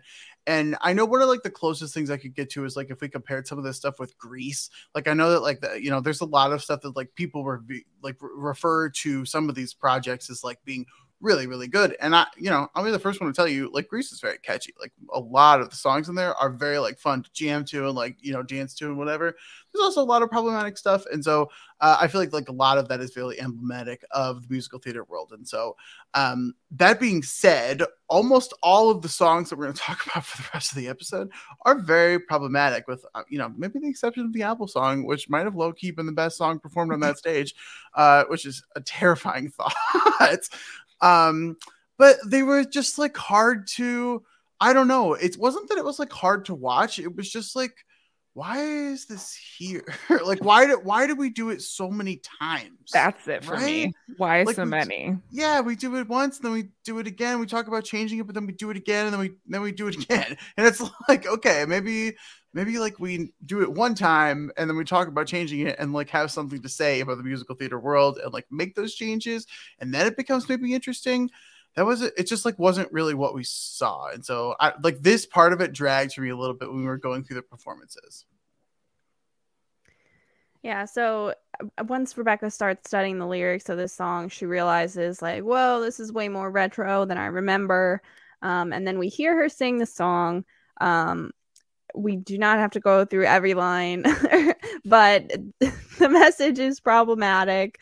Includes lines such as "I'm nothing without a husband."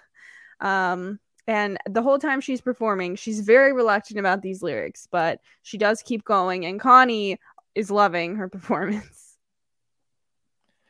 Yeah, like if we were rating this song, it would be hard for me to rate because it is intentionally problematic.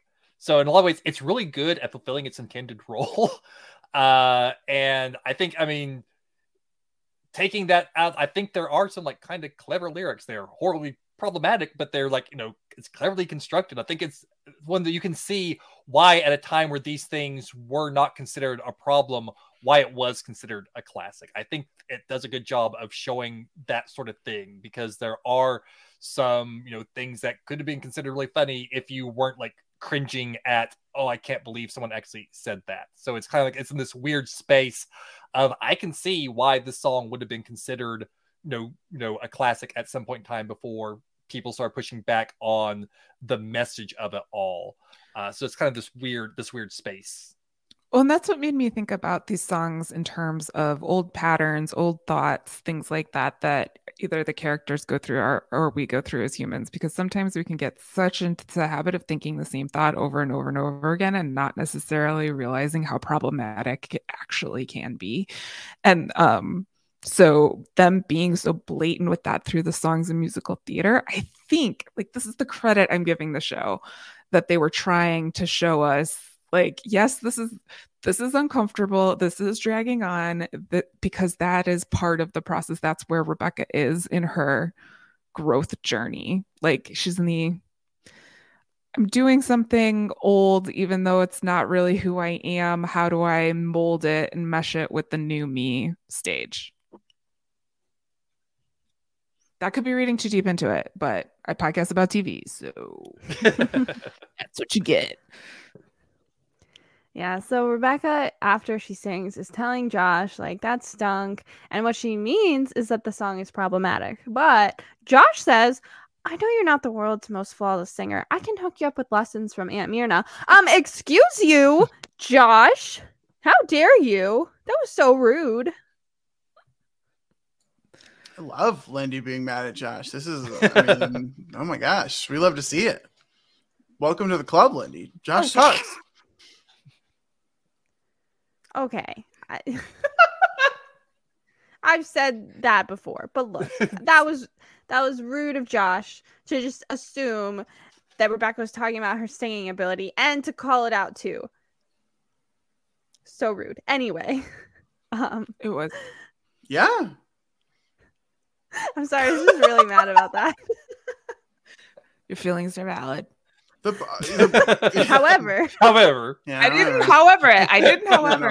We did. Don't even worry.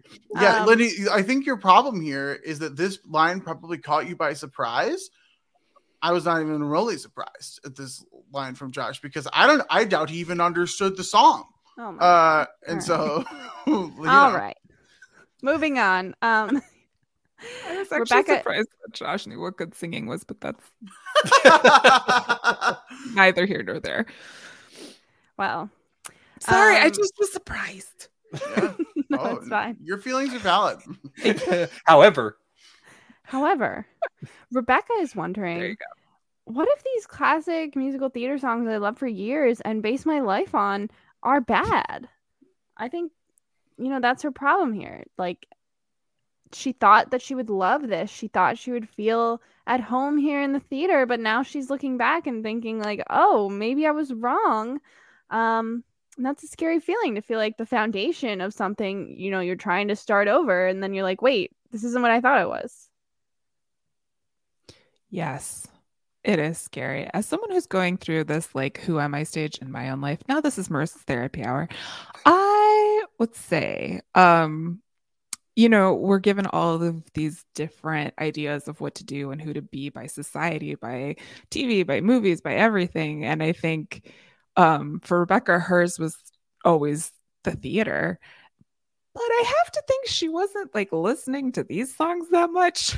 Like, I would like to know what other, musicals were in her rotation or anything like that. Because I don't think these were ones she was listening to all the time. So when it comes to like her not feeling at home here, I don't know where that's coming from. I get that's what the show's trying to tell me, but I don't know if it's the songs. That's why I keep like thinking of the songs as like thoughts and patterns and stuff like that. Yeah, I do agree, and I will.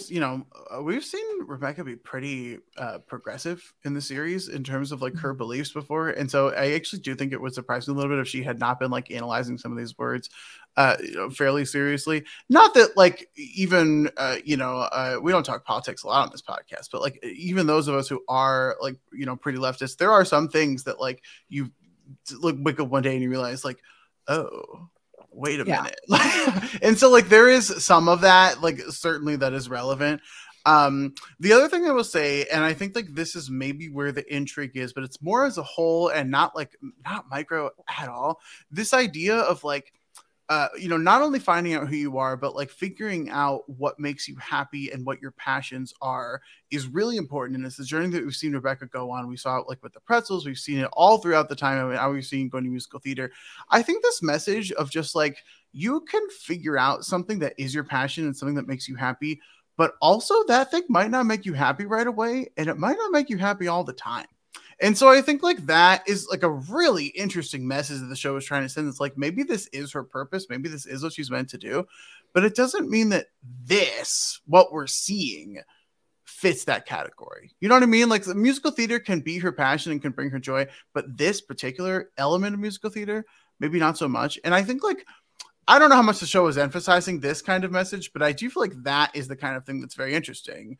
And at least something that I've learned in my life. Well, I think it shows up later in the scene because she says, someone's singing my song. And it wasn't like being in theater. It wasn't being the center of attention. It wasn't being on stage. It wasn't anything like that. It was adjacent to that. Yeah. And sometimes you have to be involved in something to be pulled to something adjacent to find what you actually like and what you actually love. Yeah, so when Rebecca's at home, she's like reading over the lyrics and definitely questioning them. So she kind of hesitantly crosses something out and then does another thing. And then, you know, she shows up to the theater and tells people she's changed some of the lyrics. It's much better now. But Connie absolutely hates it.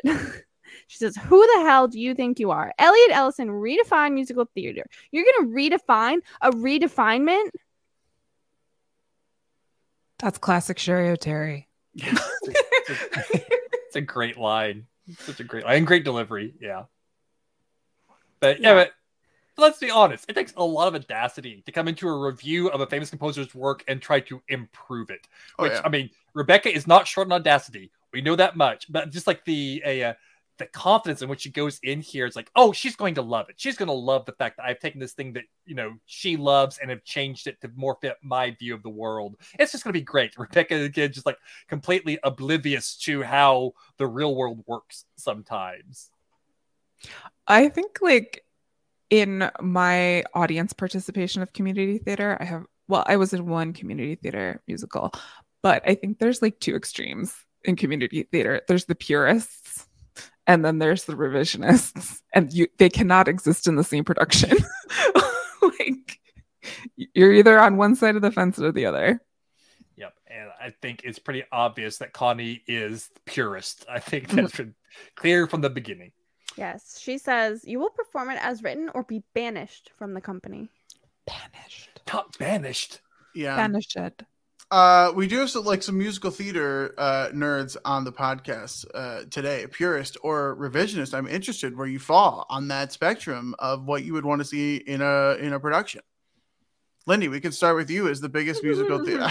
I don't count. I'm not in this group. I'm always up for someone taking something and trying something new with it. I saw like a really minimalist version of Into the Woods several years ago, which was just amazing. It's like one of those productions where people, like the actors, also the ones playing the instruments, so they're all on stage all the time. And it was like a much smaller company, and they each played multiple roles. And sometimes they were actually playing scenes against themselves and just like swapping out like pieces of costume, like as they're talking. You know, it's like really interesting, really well done. It's one of my favorite plays, and I love the fact that they did something different with it.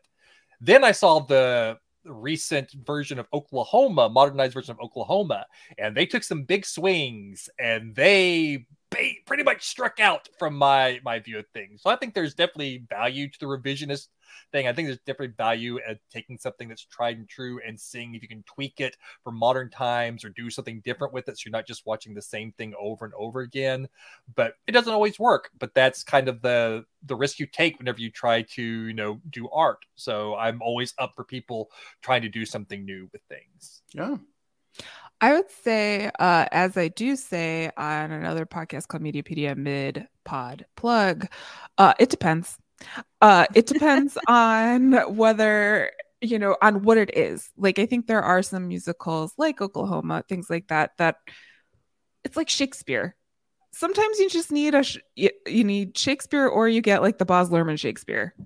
You know, it depends on who your audience is, what the point you're trying to make. And sometimes it works and sometimes it doesn't. I do always applaud like reworking something in. It's like Romeo and Juliet is also West Side Story, right? Like it's the same thing in a different way. As long as I know what it is, I enjoy it. If I don't know what it is, it's really hard to enjoy it. And sometimes when you get into that revisionist space, you can get away from the core of what it is, and then I get lost. Yeah, things can definitely go too far. Comparing Oklahoma to Shakespeare, that is the first time I've ever seen that done. Definitely never. Here an hour 2 of the pod. I've definitely never had that happen before. I feel like maybe the people who I heard complaining about the Oklahoma revision were like, how dare they touch the sacred text, which is not my take on it whatsoever. Let me be clear. I feel like that text needs some tinkering. Yeah. No, but I definitely agree with what both of you were saying here. I saw actually last week I saw Frozen when it came to St. Louis. Oh. It was spectacular, and it was very there was no revision happening whatsoever. It was very purist, but it was like just insanely good. Of course, this is my mid-pod plug to go see local theater. I will always and forever recommend that. There is a show coming near you, Lindy, and I'm just saying, you could go see it. What show is it? I don't know. Go with the scroll? Yeah. See, you need to invite me to the theater with the scroll. Oh my god, maybe we go see a show in Chicago too. Let's go see a show. Yeah, I would absolutely. We're planning quite the field trip. Yeah, this is actually going to be the most fun I've had all year. But the other end of the coin, and I think I have mentioned this on the podcast. I did see a fairly large production of Jesus Christ Superstar where he got instead of 40 slashes, it was electrocuted with a car battery 40 times. It was a very modern take, and it was just terrible. So it can go too far, and I do like the essence of what it is, but yeah, that's your little revision versus purist musical theater content there for you a little bit. Linda, you should go see a show. If I bought you tickets to a show, would you go? Depends when and where, Adam. Those are very important. Very big on you. Yeah. At the theater when you're free. What do I mean? What time? Yeah. Which theater? I can't. I don't know. Oh my god. I don't know your local theater. You should know your local theater. If it's local, then yeah, I'll go. There's Beauty and the Beast playing by me soon. There you go. That's all I'm saying. There's a lot of theater, Lindy. Okay. Well, I'll go. Right. Yeah. We are bullying her into seeing local theater. Hey, everyone was bullied into local theater one way or another. It just depends on how you look continues. At it. Yeah. Now you're into theater, Lindy. That's I never said I wasn't. I never said I didn't support theater. No, I didn't think that you don't. But now you have been initiated into the club because we have bullied you about you gave this us a soft maybe. Minutes. Yeah. Sorry. Adam, I just need to know when and where. You can't just ask me to commit to something. Oh my god. All right, do you want me to buy tickets right now? What do you mean? No. How am I supposed to know? I'm saying it depends. I will go, but it depends when, okay? But I'll go. How dare you have reasonable demands, Lindy? Thank you, Todd. Thank you. Are you how close are you to the I'm not mentioning that on the podcast. Thanks. Good call. So you don't want to know when and where? Oh my god. Not on the air. She prefers a scroll with that information. Okay. All right, whatever. You could see Jesus Christ Superstar March 10th through the 12th. I am moving on. I'm going to the song TikTok Clock, because that is what we need to be doing here. TikToking the clock of this podcast forward to get to the end. Okay? Yeah. We're almost there. I'm ready, Lenny. Go ahead. TikTok Clock. That's it. It's a weird little interlude. Yeah. I don't know. It's pointless. It's awful. It's bland. It's like montage. Okay, we get it. Next. Moving on. Thank you. All right. So then it's opening night. And this is, I want to see what everyone thinks. Okay, so Josh talks to Rebecca and asks if she has a minute to sign an old playbill, and it turns out it's their program from camp. He bought it off of eBay, and Rebecca had obviously been nervous about singing this song, but she is really excited about this playbill, and she says it's so sweet. Thank you. You are always there when I need someone. Nathaniel's in the background looking a little sad about this, but I thought in general it was really sweet that Josh got this old playbill. This is totally something stalker Rebecca would do to Josh. Like, this is totally like, look, I kept this thing from 800 years ago. I mean, I bought it for $800 on eBay. and I had it overnighted, and it's here like right now. So the more and more I think about it, I think Rebecca is being served with her own medicine a lot in this episode. See, but overall, the sentiment was cute. I was on the sweet board. I was on the side. It was sweet move before, but I think Marissa's like starting to like sway me over to stalkerdom. I did like whenever I first saw this, I did think it was like a really sweet gesture. It was Josh trying to be. I mean, we have seen for all of Josh's faults, and there are many. He can be a really sweet guy at times, and so he's trying to do something to cheer her up and to make her feel better. And he knows how much that production meant to her, and there would be a connection there. So yeah, I think it was like a really sweet move, even if it was borderline stalkerish. I don't know how much of the borderline.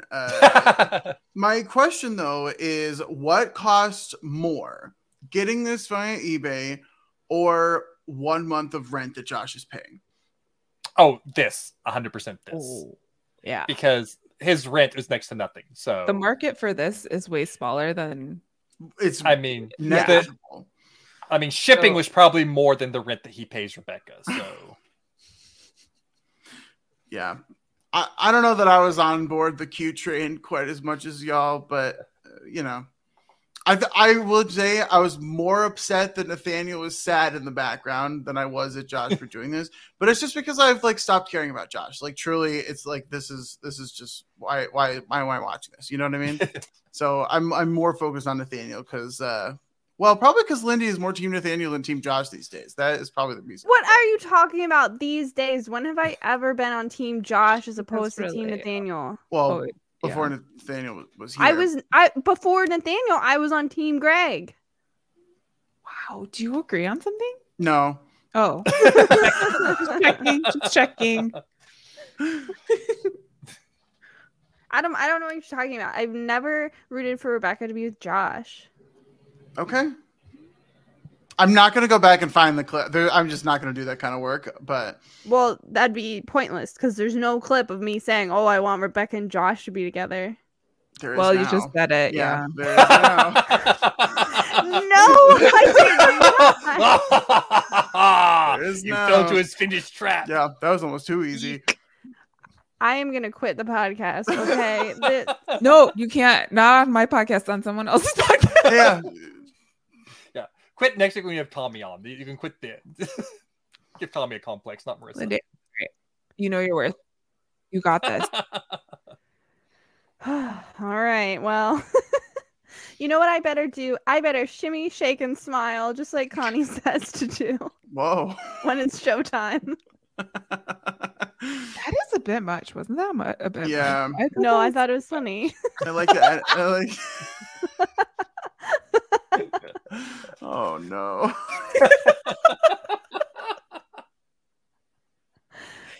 It could be two things. I'm not going to remember this, but next episode I need to remind Lindy to shimmy, shake, and smile before we start the podcast. Like that should be the opening. That would be inappropriate. Inappropriate. Are you saying you don't like this? I thought you said you liked it. You thought it was funny. Like it. It would be weird if you said it to me.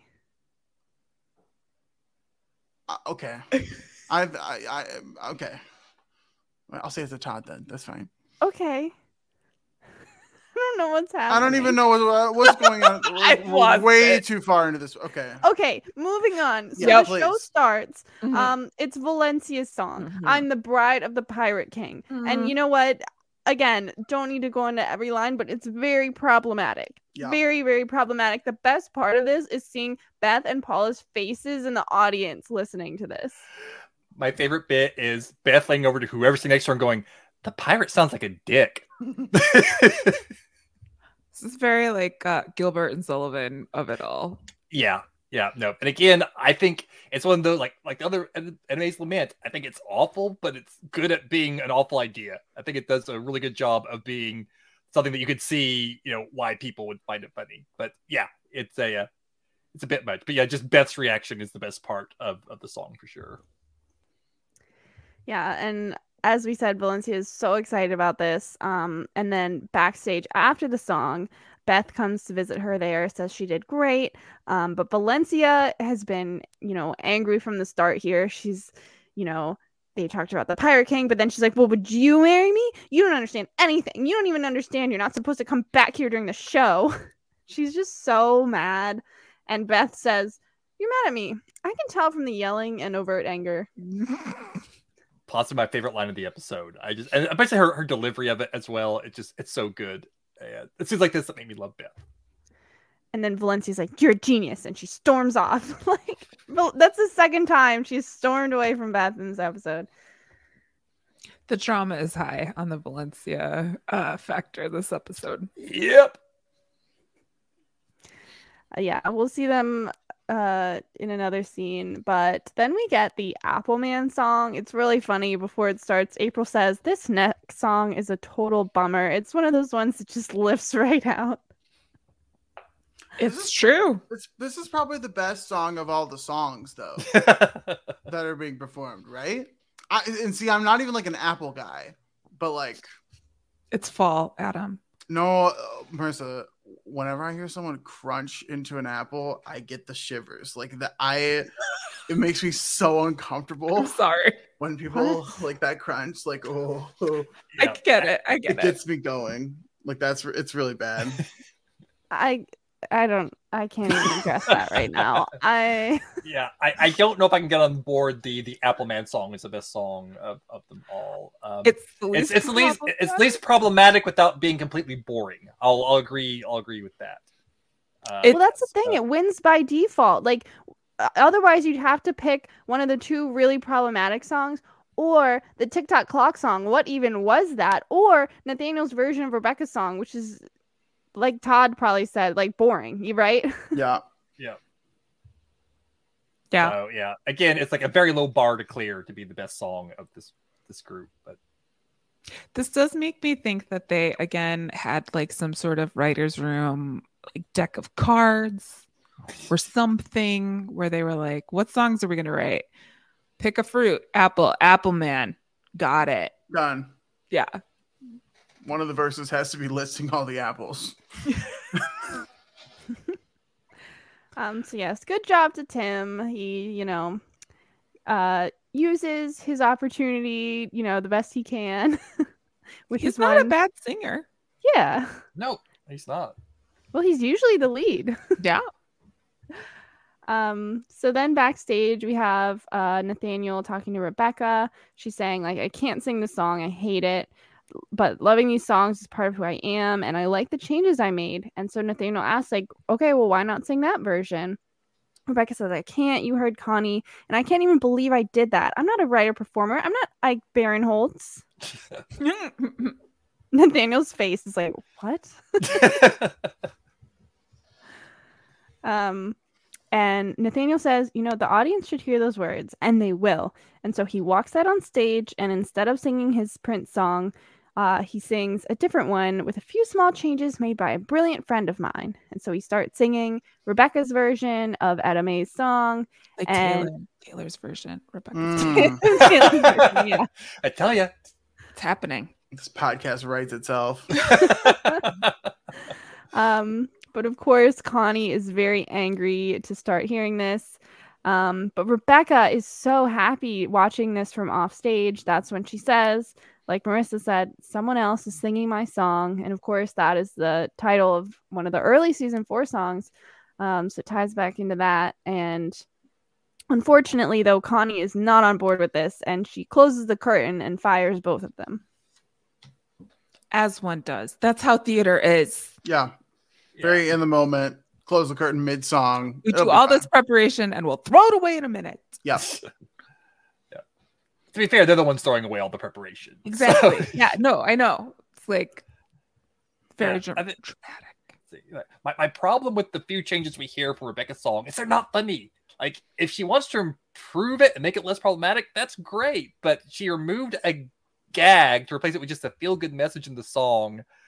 And the song's supposed to be a comedy song, and it's just like a weird direction to go. And I feel like, again, there's a way they could have done it. They're talented enough to have like replaced a bad gag with a good gag. it's just a weird thing to show how talented Rebecca is. Never doesn't really show much talent. But Rebecca isn't talented. Like Rebecca right now, Rebecca is not talented. Yeah, she's never done this before. Like, I think that I can get confused with that. It's like Rachel Bloom is talented. Very much so. But Rebecca at this point, this is her first like serious theater thing, right? Like, so she didn't sing well. Her lyrics are not going to be great because she just doesn't know what she's doing yet. But what she walks away from is like, it's more important for her to be the creator of the song than it is to be the performer of the song. And so I think that's the most. Could the show have done more with the other songs? Yes. But I think Etta Mae's Lament is like showing us exactly where she is at this moment. And it's weird. But yeah. I think it's just a reflection of where she is. And as the season goes on, you'll see where she goes. Yeah, I think I just want more out of all of this. I think this is where it's like, it's just like, it's all just feels like, what are we doing here with all the song stuff? And so for everyone to be, I think the thing is like, your new lyrics are so great and everything, and they're which again, it's like the guy who likes her, of course he's gonna think it's great, but I don't know. I just wanted something a little bit more here. So yeah, agreed. So Rebecca apologizes to Nathaniel for getting him fired, but he says, like, it's okay. Actually, I only did this to hang out with you. And she's actually surprised to hear that. But she says, what you did meant a lot to me. It was thrilling to hear my words out loud, even if it was a dumb idea. And Nathaniel says, I didn't think it was dumb. And they're kind of both like moving in closer to each other, maybe about to kiss, but they both like pull away, Thank goodness. But of course, Josh sees this from afar and he looks upset. Yeah, I mean, he's got to do the glary eyes. He's got to do his Josh Chan upset face. It's just... Which is the same as his Josh Chan. That's just his face. Yeah, that's So we have a couple more scenes. So we see Valencia and Beth at the wine bar. Valencia tells Beth, like, I want to get married. Everyone I grew up with is married. I've planned 1 billion weddings for people who love each other a lot less than you and I do and aren't as attractive as we are. I want this. I want you to propose. And if you don't, then I'm not going back to New York with you. And this is a cliffhanger ending. We don't see what happens. Yeah, it's wild. It is wild that she is giving this ultimatum at this point in time in their relationship. It is like mind-boggling. Yeah, can I just, the part of this that I feel like is just so ridiculous, just propose. Why, why? Valencia, Valencia, why are you like sitting here brooding and being very passive aggressive in all of your actions and then putting together an ultimatum? If you want to get married before you go back to New York, just propose. Why does Beth have to be the one that proposes? It's Josh Chan trauma. I think that's like she has like waited for so long for someone to propose to her that it's so dramatic. Oh yeah. I mean, I'm not saying it's right and everything, but I think that's why. Also, the fact this is as far as we know, this is her first, non-hetero relationship, and so she is probably still in that mindset. Like all of her life, she's wanted someone to propose to her. That's the thing that she has wanted. So the thought that she could be the one to propose just hasn't really occurred to her because she wanted that for so long with Josh, and so that part of it is more understandable. It's understandable to me, but like expecting it right now and giving the ultimatum right now is so over the top that it bothers me. Like I can understand her her urgency here from just living as a woman in America. You got to get married, you got to have kids, you got to do all this stuff. And when your friends all around you are doing that, there is a lot of pressure to join that club, right? I guess this speaks to Valencia's growth. They could have just had a conversation, even if it wasn't a proposal. Like, we both see this going in the same direction, right? Like, it doesn't have to be a proposal at this point. It's like, you want to move to Jersey City with me because you want to marry me, right? Like this is, we both want this in the same thing, like a little check-in thing. It didn't have to be a dramatic ultimatum. I don't recommend joining a contract of any kind with an ultimatum, you know. Like, I don't know if Valencia would want to set her life up like that. So it would have been kind of nice for her to be like, hey, I know I've been feeling a lot of pressure to get married. That's because I really do want to get married. Is that something that you're also interested in? Can we talk about it?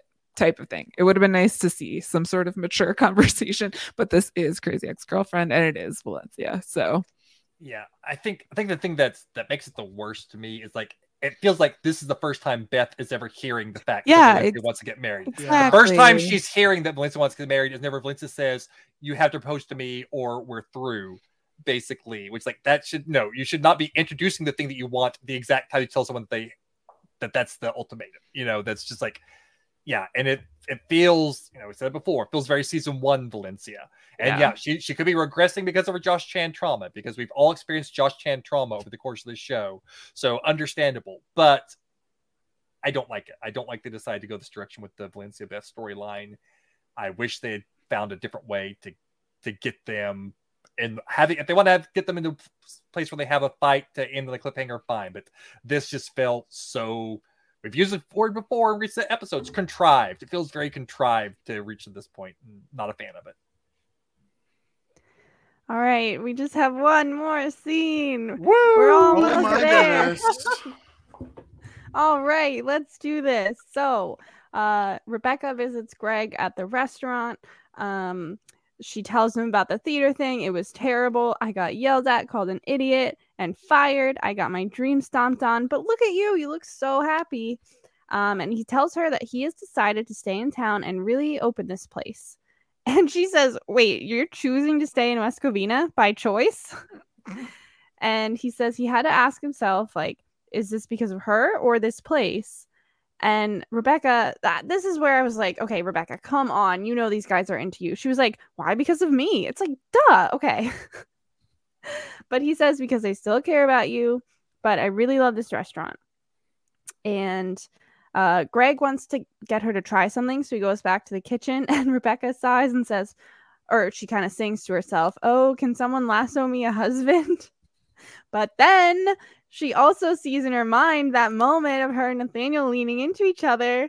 And then she says, damn it. What she doesn't see at all is anything to do with Josh Chan. Exactly. Yep. That's facts. Boy, if we just got rid of that one little Nathaniel moment, this would have been just a perfect closing scene. And it already is really good. Like Rebecca spent so much time with the other two guys this episode that I actually really appreciated that we ended her with Greg here, especially after Greg is kind of coming along this high. I love that like Greg did not seem desperate or overly emotional here. They had just broken up a couple episodes ago, so like this is still like relatively new that they're not dating. And you know, comparatively to the, at least in my opinion, very immature reactions from the other two guys at all of their faces and their antics, and very much like going way out of their way to be a part of Rebecca's, you know, situation here. This felt very natural. It felt very appropriate. And it made me feel warm and cozy inside because I really like them. And so give me more of this, please and thank you, with a spoonful of San Marzano tomatoes. Yeah, this is a very grounded growth Greg conversation. Lots of G's happening. It was really cool to see them just like have an adult conversation and not be like swept up by the emotion of it all.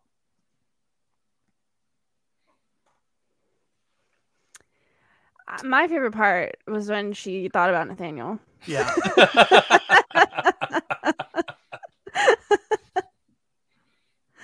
And that's our episode. That's the episode, season 4, episode 14 of Crazy Ex-Girlfriend. What an episode. Wild stuff. it's still actually pretty crazy to me that we just have 3 episodes proper left of this show. That is kind of blowing my mind here in this moment. But we're not done here today, despite the fact that we're 2.5 hours in. There are still things. There are still things to be done, places to go, maybe on trains, who knows? People got stuff to do, including, of course, getting into one of our favorite segments here. Only 3 episodes left of the season. This could potentially be our last. Todd's Game Corner! Todd's Game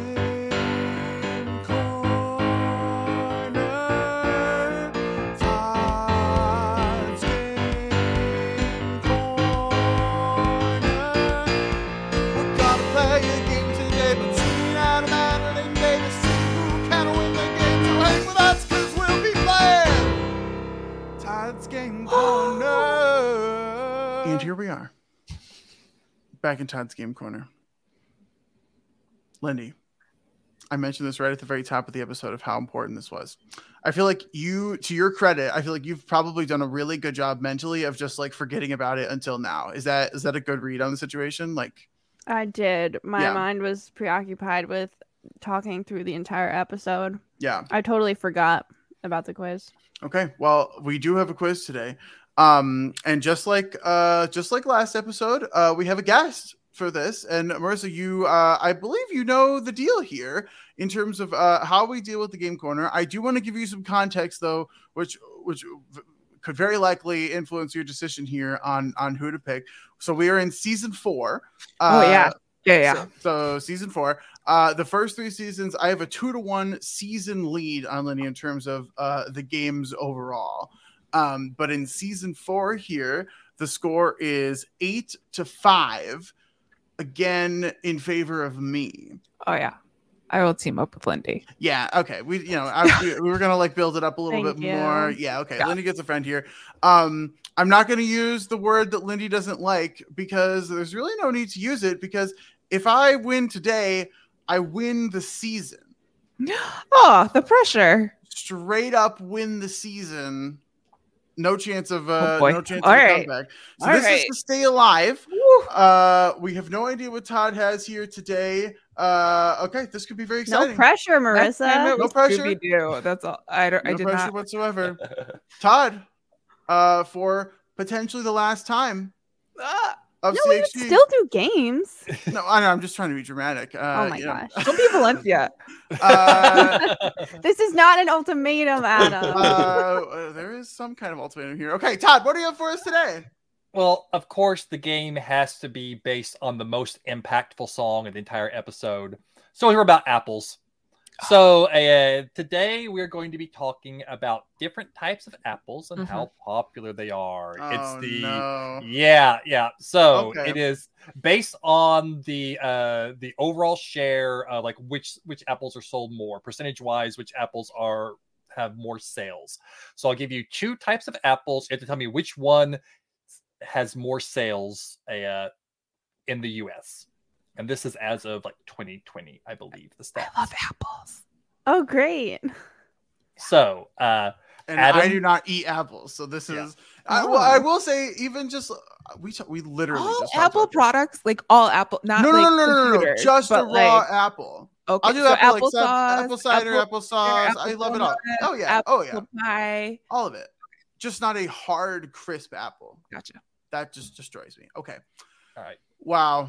But I will say, I feel like I know my apples. Not really. Okay. All right, here we go. I'm just trying to get Lindy's head, but okay. All right. So Adam, your options are a Gala apple or a Honeycrisp apple. Oh, I feel like those are just right near the top.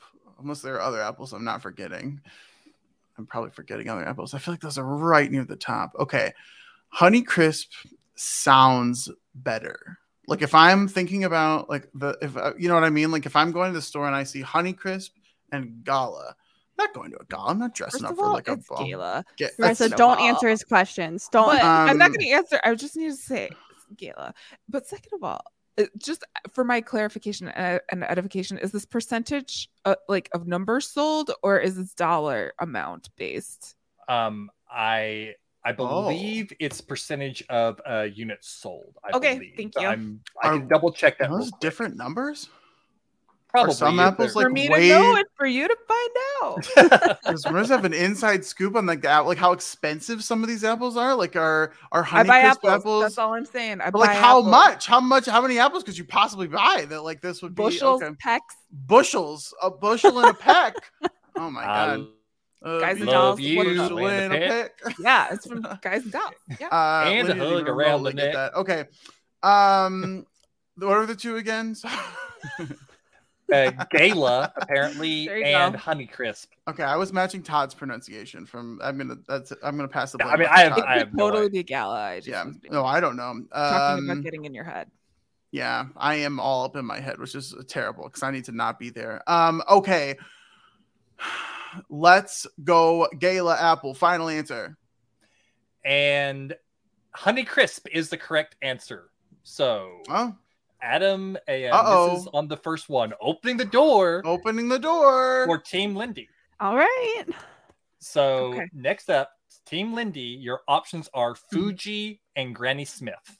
Oh, Granny Smith. I don't know why I said that. I've literally never eaten a Granny Smith apple, but I just, I would go with Granny Smith over Fuji apples in terms of popularity. You're not listening. Don't listen to whisper, Marissa. He can't steal our points. I do this every time. He can't steal our points, so we can talk freely.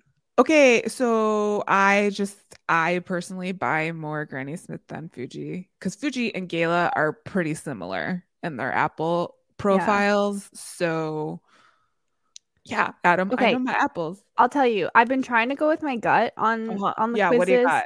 And my gut said Granny Smith. So since we agree, I think we have to do that. Final answer, Granny Smith. Locking it in.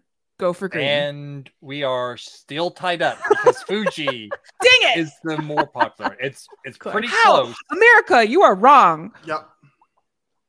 Well, the good news is, Marissa, you know your apples. So I do. I know my apples. I think the problem might be that if Fuji and Gala are very close in profile, they're both more popular than Granny Smith. But Granny Smith and some peanut butter, you cannot go wrong. Okay, continue. Okay.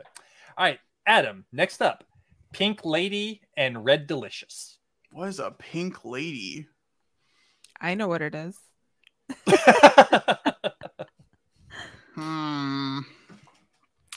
Does that mean you buy it? How many types of apples are so many apples? No, but like quantity or like variety? Both? There's literally a farmer's market like right over there that I go to every. Can multiple types of apples grow in the same climate, or is it what's the whatever? I don't even eat apples, so I don't even. This means nothing. Okay, what are this is a Pink Lady and something. Pink Lady and Red Delicious. I feel like Todd wants me to pick Red Delicious, and that was my gut. Do I go with my gut, Lindy? Do I let Lindy decide? I can tell you what to answer. Don't fall for the trap. Don't fall for the trap. Oh, I'm down. Oh no, I'm not going to tell you. Oh, I thought you said you would. Okay, I thought you. Well, would. I was joking. Oh. Okay. I'm not. See, the problem is, if I gave you an answer, I'd probably accidentally give you the right answer. So I'm not going to do that. What if I promise to make the opposite of the answer? It does not matter, Adam. Okay. I'm not helping you. Okay. In a way, you kind of just did, though. Maybe we'll see. How? I don't didn't do anything. I don't know. I don't make the rules. I'm gonna go with. Oh my goodness. Do I go against my gut just to like really? I'm gonna do it. Okay. I'm gonna go Pink Lady. Final answer. Should have followed your gut. Red Delicious is the more popular, which is.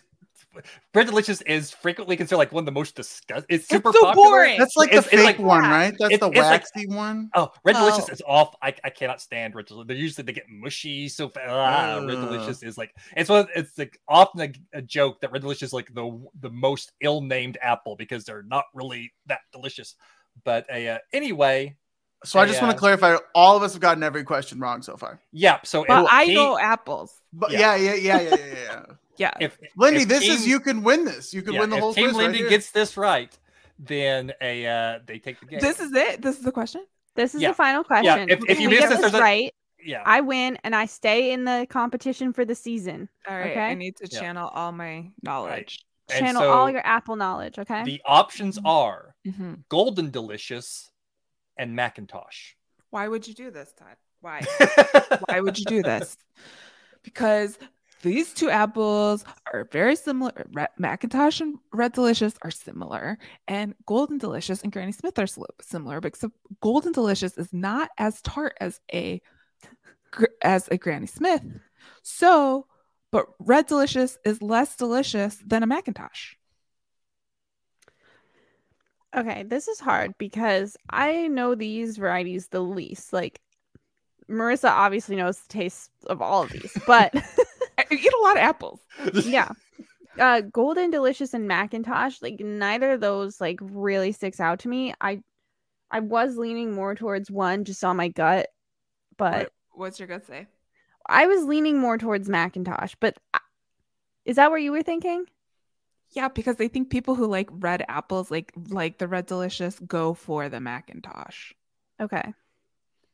Golden Delicious, what color is that? Is that like a yellow? It's like a light green. Light But green. it's a softer apple than a Green Delicious, which is a hard apple that has a tart profile. Are lots of people talk about? I could be an apple connoisseur. Sommelier. An apple sommelier. Here's the thing: you're an apple expert. So now in the future, if we ever have, what if we get it wrong? What? What if we get this wrong? I can't be an expert. I can be like a fan consultant. Yeah, that works. Yeah. Also, okay. This joke is for one person. An apple connoisseur would be a pommelier. That's just for the one French speaker. Okay, never mind. Continue. Oh, okay. Nice job. All right, Marissa, we have to answer this question. Yeah. What are we saying? We're going to Macintosh? Do we think Macintosh is a good choice? I think more people buy Macintosh over Golden Delicious. But okay. I mean, that's what my gut says, and our guts agree. So I think our guts that's agree. What we got. And I know that was bad last time, but I know. I'm okay with it. Let's lock in final answer: Macintosh. Adam is giving his thumbs up as you're saying, this is a win-win either way. Because if Lindy wins, everyone is happy who listens and is on the podcast. And if she loses, then both of their guts are wrong twice. And that's really funny to me. So this is good. This is good no matter how this swings. Yeah, well, Adam gets to laugh because your guts were both wrong. Golden Delicious is very, very slightly. Okay, here's the deal. I have a feeling that people in Illinois eat different apples than people everywhere else because it is I know my apples.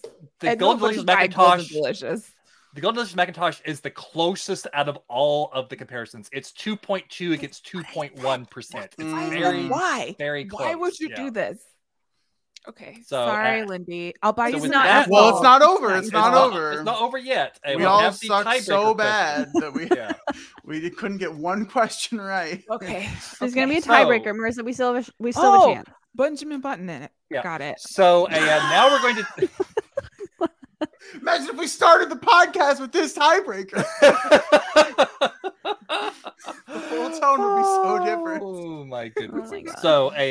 So as always, the tiebreaker is going to be a guess the number thing, and whoever is closest is going to win. And if you're both the same distance away, whoever's closest up going over will be the one who wins. So we're staying in the apple realm, and this is going to be like per capita. How many pounds per capita of apples were consumed in the U.S.? Oh my god! In 2020, Why are you doing Oh my god! So I'll tell you that apples were the number 2 most consumed piece of produce that was on this list. People eat apples. The number 5, I will give you the pounds per capita for the number 5 to give you a jumping off point. Okay. So number 5 was avocados. And avocados were 8.92 pounds per capita. And so apples are so out of 2. 100 people, 100 people are eating 8.9 avocados. It's one person is one person is eating 8 per year. One person. Yeah, it's like on average, like out of the U.S. population. Okay.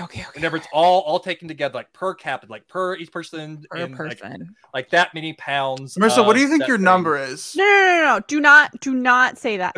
Adam, I don't talk about my number in public. Adam will guess first, and then Marissa and I will talk about it. Oh do my not God. fall for all that, right, Marissa. So I'm just okay. Fine, I'll answer, and then I'm curious. Okay, Lindy's being very intense about this. Are you quiz kidding here. me? That would not be fair if she was talking about it before you answered. This is for the whole Granny Smith. This here, is so for we the gotta, whole Granny Smith. Okay, so let's.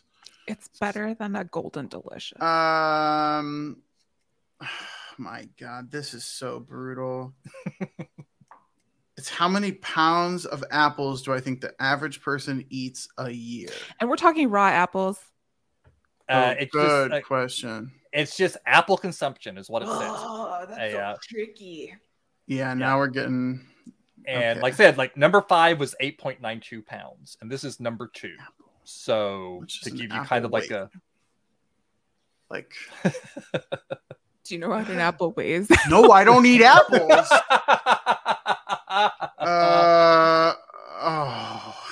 Oh my God. Okay, I'm gonna go with that. All right, so I have Adam's guess. So you guys feel free to discuss amongst yourselves. Okay, what do you think? I was hoping to get your thoughts as an apple connoisseur. As an apple connoisseur, I would say it's got to be up in like the 20s. Oh, you think? Yeah. Okay. Because we're not too far away from 10 at 5. Like it's 8.9 at 5. 8.9 was the number 5 most. And so it's going to be above that. Do you Okay. Yeah, it's going to be above that, which 20 is above that. I just think that apples are super popular and people buy them in large bags, usually 5-pound bags. Usually those have about a 5-pound bag could have like 8 to 10 apples in it. And that's like one bag. Okay. I did not know my eating of apples would come into play so much. Well, okay.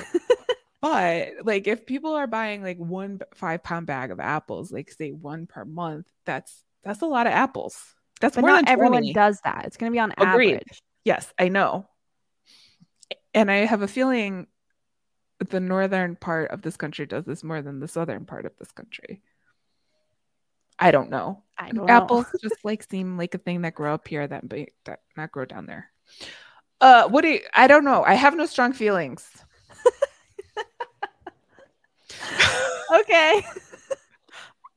Okay. Here was my thought before you said your number. Okay. I was thinking like somewhere between 15 to 20. And then you said in the 20s. Mm-hmm. So maybe we should 17. Trusting our gut has not worked out for us at all. Agreed. So logically in between there. Well, yeah, I'm like, should it be like 20? Right on there, or should we lower it a bit or raise it a bit? I don't know. This is your game.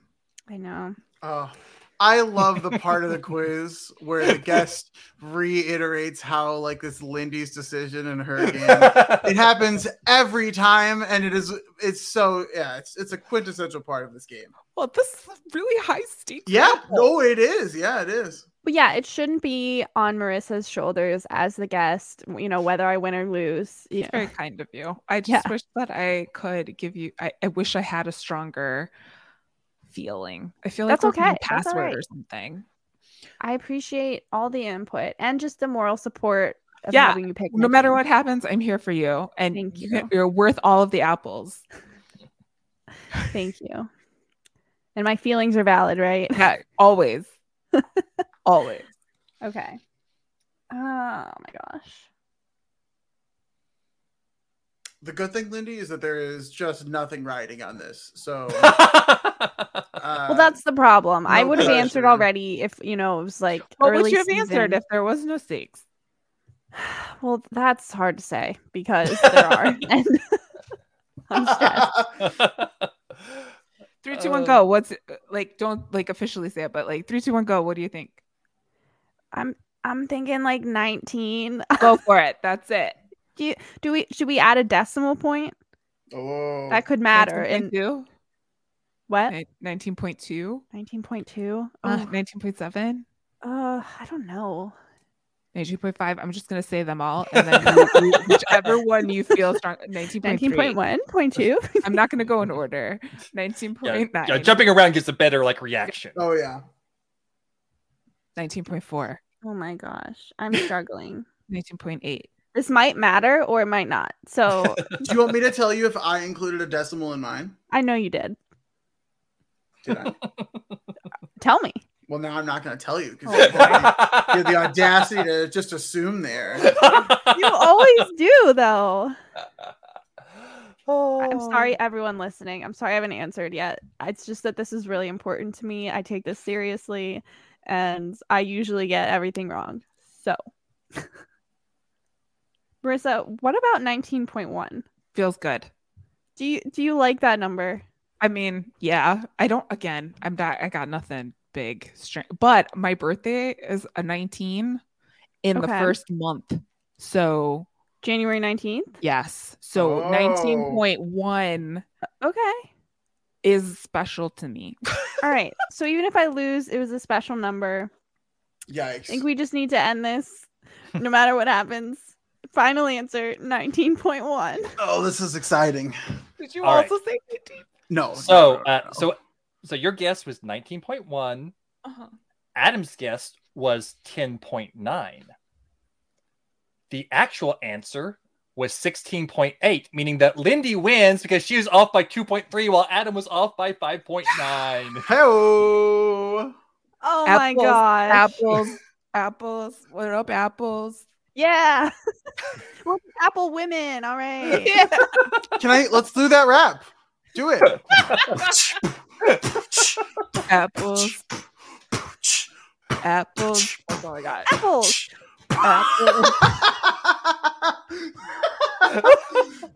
Congratulations, Team Lindy, on the win there. Still alive. Oh my god. Okay. What are we doing here? 8-6, I believe, right? Is now the I'm bring it still in closer. it. Thank you, Marissa. We did it. We did it. How exciting. I will say our early performance on the consumption was questionable at best. But I'm actually I think we should both be pretty proud of how close we were at the end there. Neither of us were like crazy off, no more than double digits off. So as close as me. So Adam, you want to know what the fruit that has the most per pound per capita? Did want to know that. Banana, please. Banana was number one. But how much 26. per capita?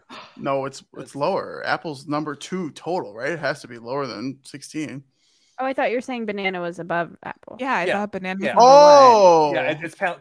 Yeah. Wait, do you want to? All right, wait. You said 26. I think it's lower than 26. Give me like 20. Let's see. Babies eat bananas. Let's see. I have to look it up again. True. Apparently, I really have a thing for produce. I know my produce. Yeah. All right, so bananas was 27.22 compared to Apple's 16.18.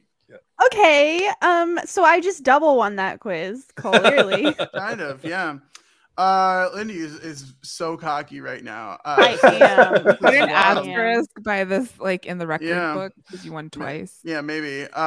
What will be in the record book is that I could still win next quiz. So let's maybe take it easy there a little bit with the cockiness. But we're not even done with this episode yet. We've almost at the 3 hour mark. We still have a few more things to do. The first, of course, is to give out some pretzels for the song of this episode. Just the one song. We're only rating the one song, so no crazy amounts of pretzels here. The reprise, unless you have objections. Are we not rating like the other songs as a whole? I'm just asking. I have nothing interesting to say about the score I would give them. So I like. Who cares? We don't have unless to. Anyone feels strongly about it. I feel like it should just be the one though. I feel like we scored cats, but just because we all wanted to give it zeros. Yep. So we just had to have the zeros. And I don't think we feel that strongly about these songs as we did about it would be like just... a point, whatever, 1 point, whatever. So yeah. I'm fine with like skipping it this time. So what'll it be?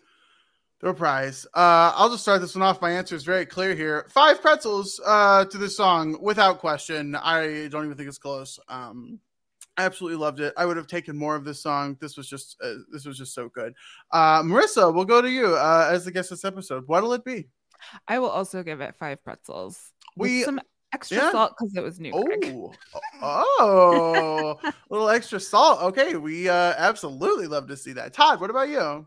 Yeah, it's not going to get 5 from me. I think just because, like you said, you wanted more of it. I wanted more of it. I think it's good for what it is, but it doesn't quite reach the original for me, but it's still good, so I'm gonna give it a 4. Only a 4 from Todd. And Lindy, exact same response as Todd. I'm giving it a 4. Okay, still pretty high there in terms of overall pretzels. Decent average. I think maybe one of our higher watermarks of season 4, actually. Now that I'm like looking at this list, I think it's like in the top 3 or 4, which is probably more emblematic of the songs of season 4 than it is about this song I think so in specific. But that's okay. And then the final segment of our episode today, our truly happy point. Who made us truly happy this episode? And so, gosh, there are quite a few people to choose from. I'd like to start with Lindy. Lindy, who made you truly happy this episode? I'm assuming you started with me because there's only one clear choice in my mind. And for this episode, that was Nathaniel. I loved that he was, randomly got into the musical and can sing. And I loved how, he sang Rebecca's song for her, putting her words out to an audience. And I also love how just honest he was of like, yeah, I only did this to hang out with you. I thought that was sweet. And their little almost kiss gave me some hope there at the end. So Nathaniel made me happy. Okay, now that we've gotten that out of the way, Todd, who made you truly happy this episode? This is a little bit of a rough one. I think if Heather hadn't declared her dislove of of musical theater, she would have been in the running a little bit more. Beth had like the line of the episode, so I attempted to give it to her but she's involved in the whole storyline, so it kind of like, I mean, honestly, it is down between 2 people, which is Greg and Nathaniel. I mean, those are the 2 who really, because Nathaniel, I do love the Nathaniel going up and like singing Rebecca's song, like encouraging her, being the one to go out and do that and help with that. But with Greg, I love the storyline of him like coming to realization that he was always held back in his past by himself, and now getting ready to go forward. And I think in the end, I am going to have to go with Greg because I've not given Greg any points this season, and so I think Greg deserves this point for me today. Yeah, we love to see it. Marissa, who made you truly happy this episode? Well, does it have to be a main character? No, it could be anybody that was on the show that you wanted to. Yeah, it's got to be Connie.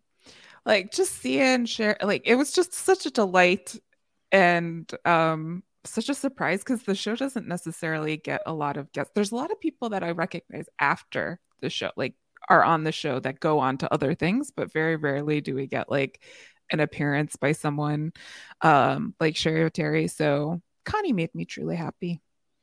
Yeah, I am between Greg and Connie as well. I think my only problem was that like the songs were just so problematic that like I like hurt a little bit. But her performance this episode was spectacular. But I've been having this trend as of late. Every other episode, I give Greg a truly happy point, and it's been the case for the last like 8 episodes. So we're gonna do it again because Greg was genuinely the character that made me the happiest this episode. I really loved his storyline, especially apart from Rebecca. Getting the win at the restaurant was huge. Loved his interaction with Heather. Even Chris coming in, I like the Greg portion of Chris coming in there. Plus, he's making lasagna. He's doing the San Marzano tomatoes. I mean, we love to see every part of what's happening here from Greg. So Greg made me truly happy this episode. And Greg is, starting to rack up a little bit of a score here. well, partially thanks to me here in season 4, but certainly starting to rack up a little bit of a following here in season 4. We only have a couple episodes left to see who makes us the happiest of the season. But that's it. That's it for us here at One Undescribable Podcast. Just a tight 3 hours. No big deal. No worries at all. This is, quick in and out. We only have a couple episodes left.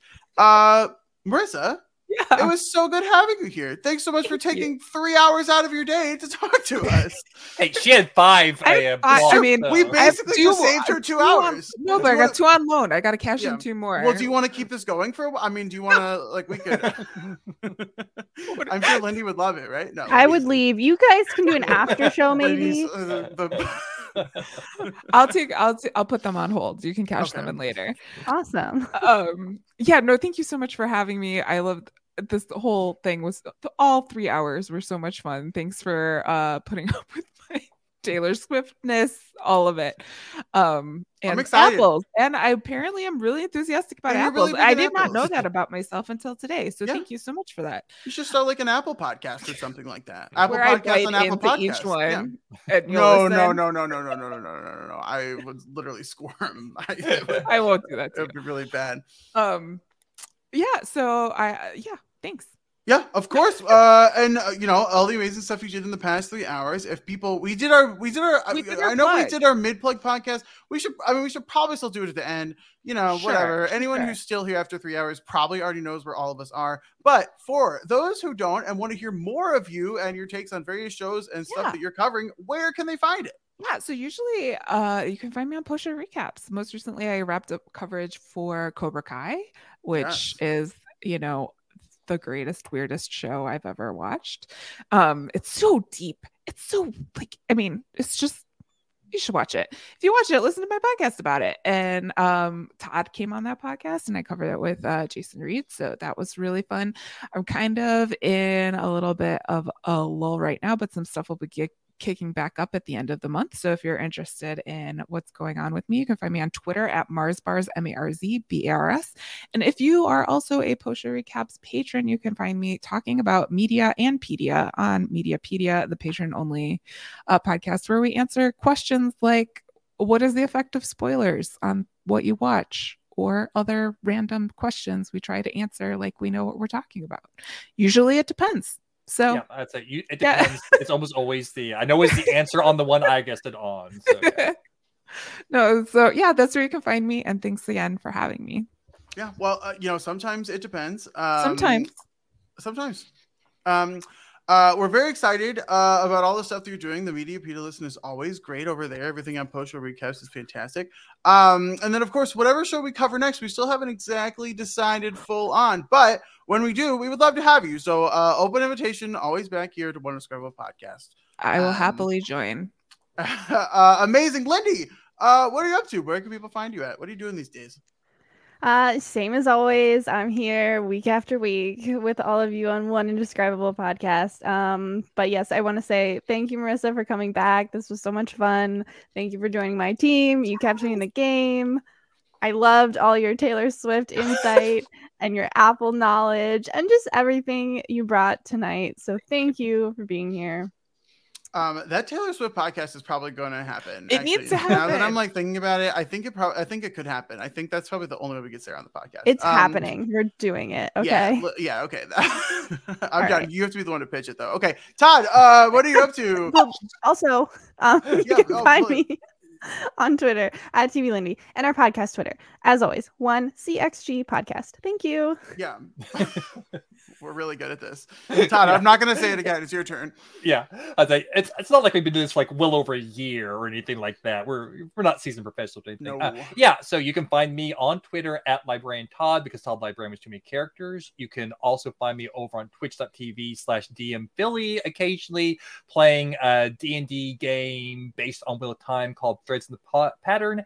And by the time that this drops, I believe you'll be able to hear me and Adam over on Post Show Recaps covering Guillermo del Toro's Cabinet of Curiosities. Ooh. I am curious about this. Yes, me too. Very interesting show. I've only seen one episode so far, but very excited to talk about it with Todd. I'm Adam H. You can find me on Twitter at PianomanAdam1, as well as a host of other places over on post-show recaps. First of all, if you're not a patron over there, you should do it. Patreon.com/post-show recaps. It's the best time of the month because it's always the best time of the month to join post-show recaps. Come have fun with us. You get patron-only podcasts like Who-Way with myself, Kevin Mahadeo, and Melissa Woodward talking about Doctor Who. We're in the David Tennant era. Very excited. You also get patron podcasts like Mediapedia, as we discussed before, as well as other patron perks like the Discord, where you can play Dungeons & Dragons with us over there as well, which is super duper fun. Also on poster recaps, I'm talking about Final Fantasy VII Remake with Brooklyn Zed. We have made it to Wall Market in Chapter 9. Very big chapter, but it's a ton of fun. Come check out my attractiveness rankings of all of the characters in that game. It's a very hotly debated topic and list over on the PSR Discord. Very fun over there. We did mention it on this podcast. Mythic Quest with myself and Jessica Sterling. Season 3 is going to be coming out before you know it, and we're super excited to talk about it. We did a Season 1 pod and a Season 2 pod. Come check that out. I'm pretty sure we're going to get Lindy on at least one of those podcasts. It's the last thing we do. We're forcing her to be on with us. It has to happen. And then, like Todd said, Cabinet of Curiosity is also coming out. Also, if you missed the coverage last week with myself and the amazing Grace Leader, we talked about Inside Man, the Stephen Moffat show. It's only 4 episodes, has David Tennant, Stanley Tucci. A very interesting show that we have a lot of fun talking about. So go check out those podcasts. But of course, the most important place you can find me is right back here, where next week we will be back talking about Season 4, Episode 15. And I don't think it's going to be the 3 of us yet again, because we have so many guests here who have all lined up their spots at the end of the podcast. Todd, who do we have coming up next week? Next week for the Vegas episode, we have Touchdown Tommy. Yes, which is so ironic because very legitimately next week I will be in Vegas with Touchdown Tommy. So this is very fun. We'll be back here next week for Season 4, Episode 15 of One Indescribable Podcast. And until then, bye.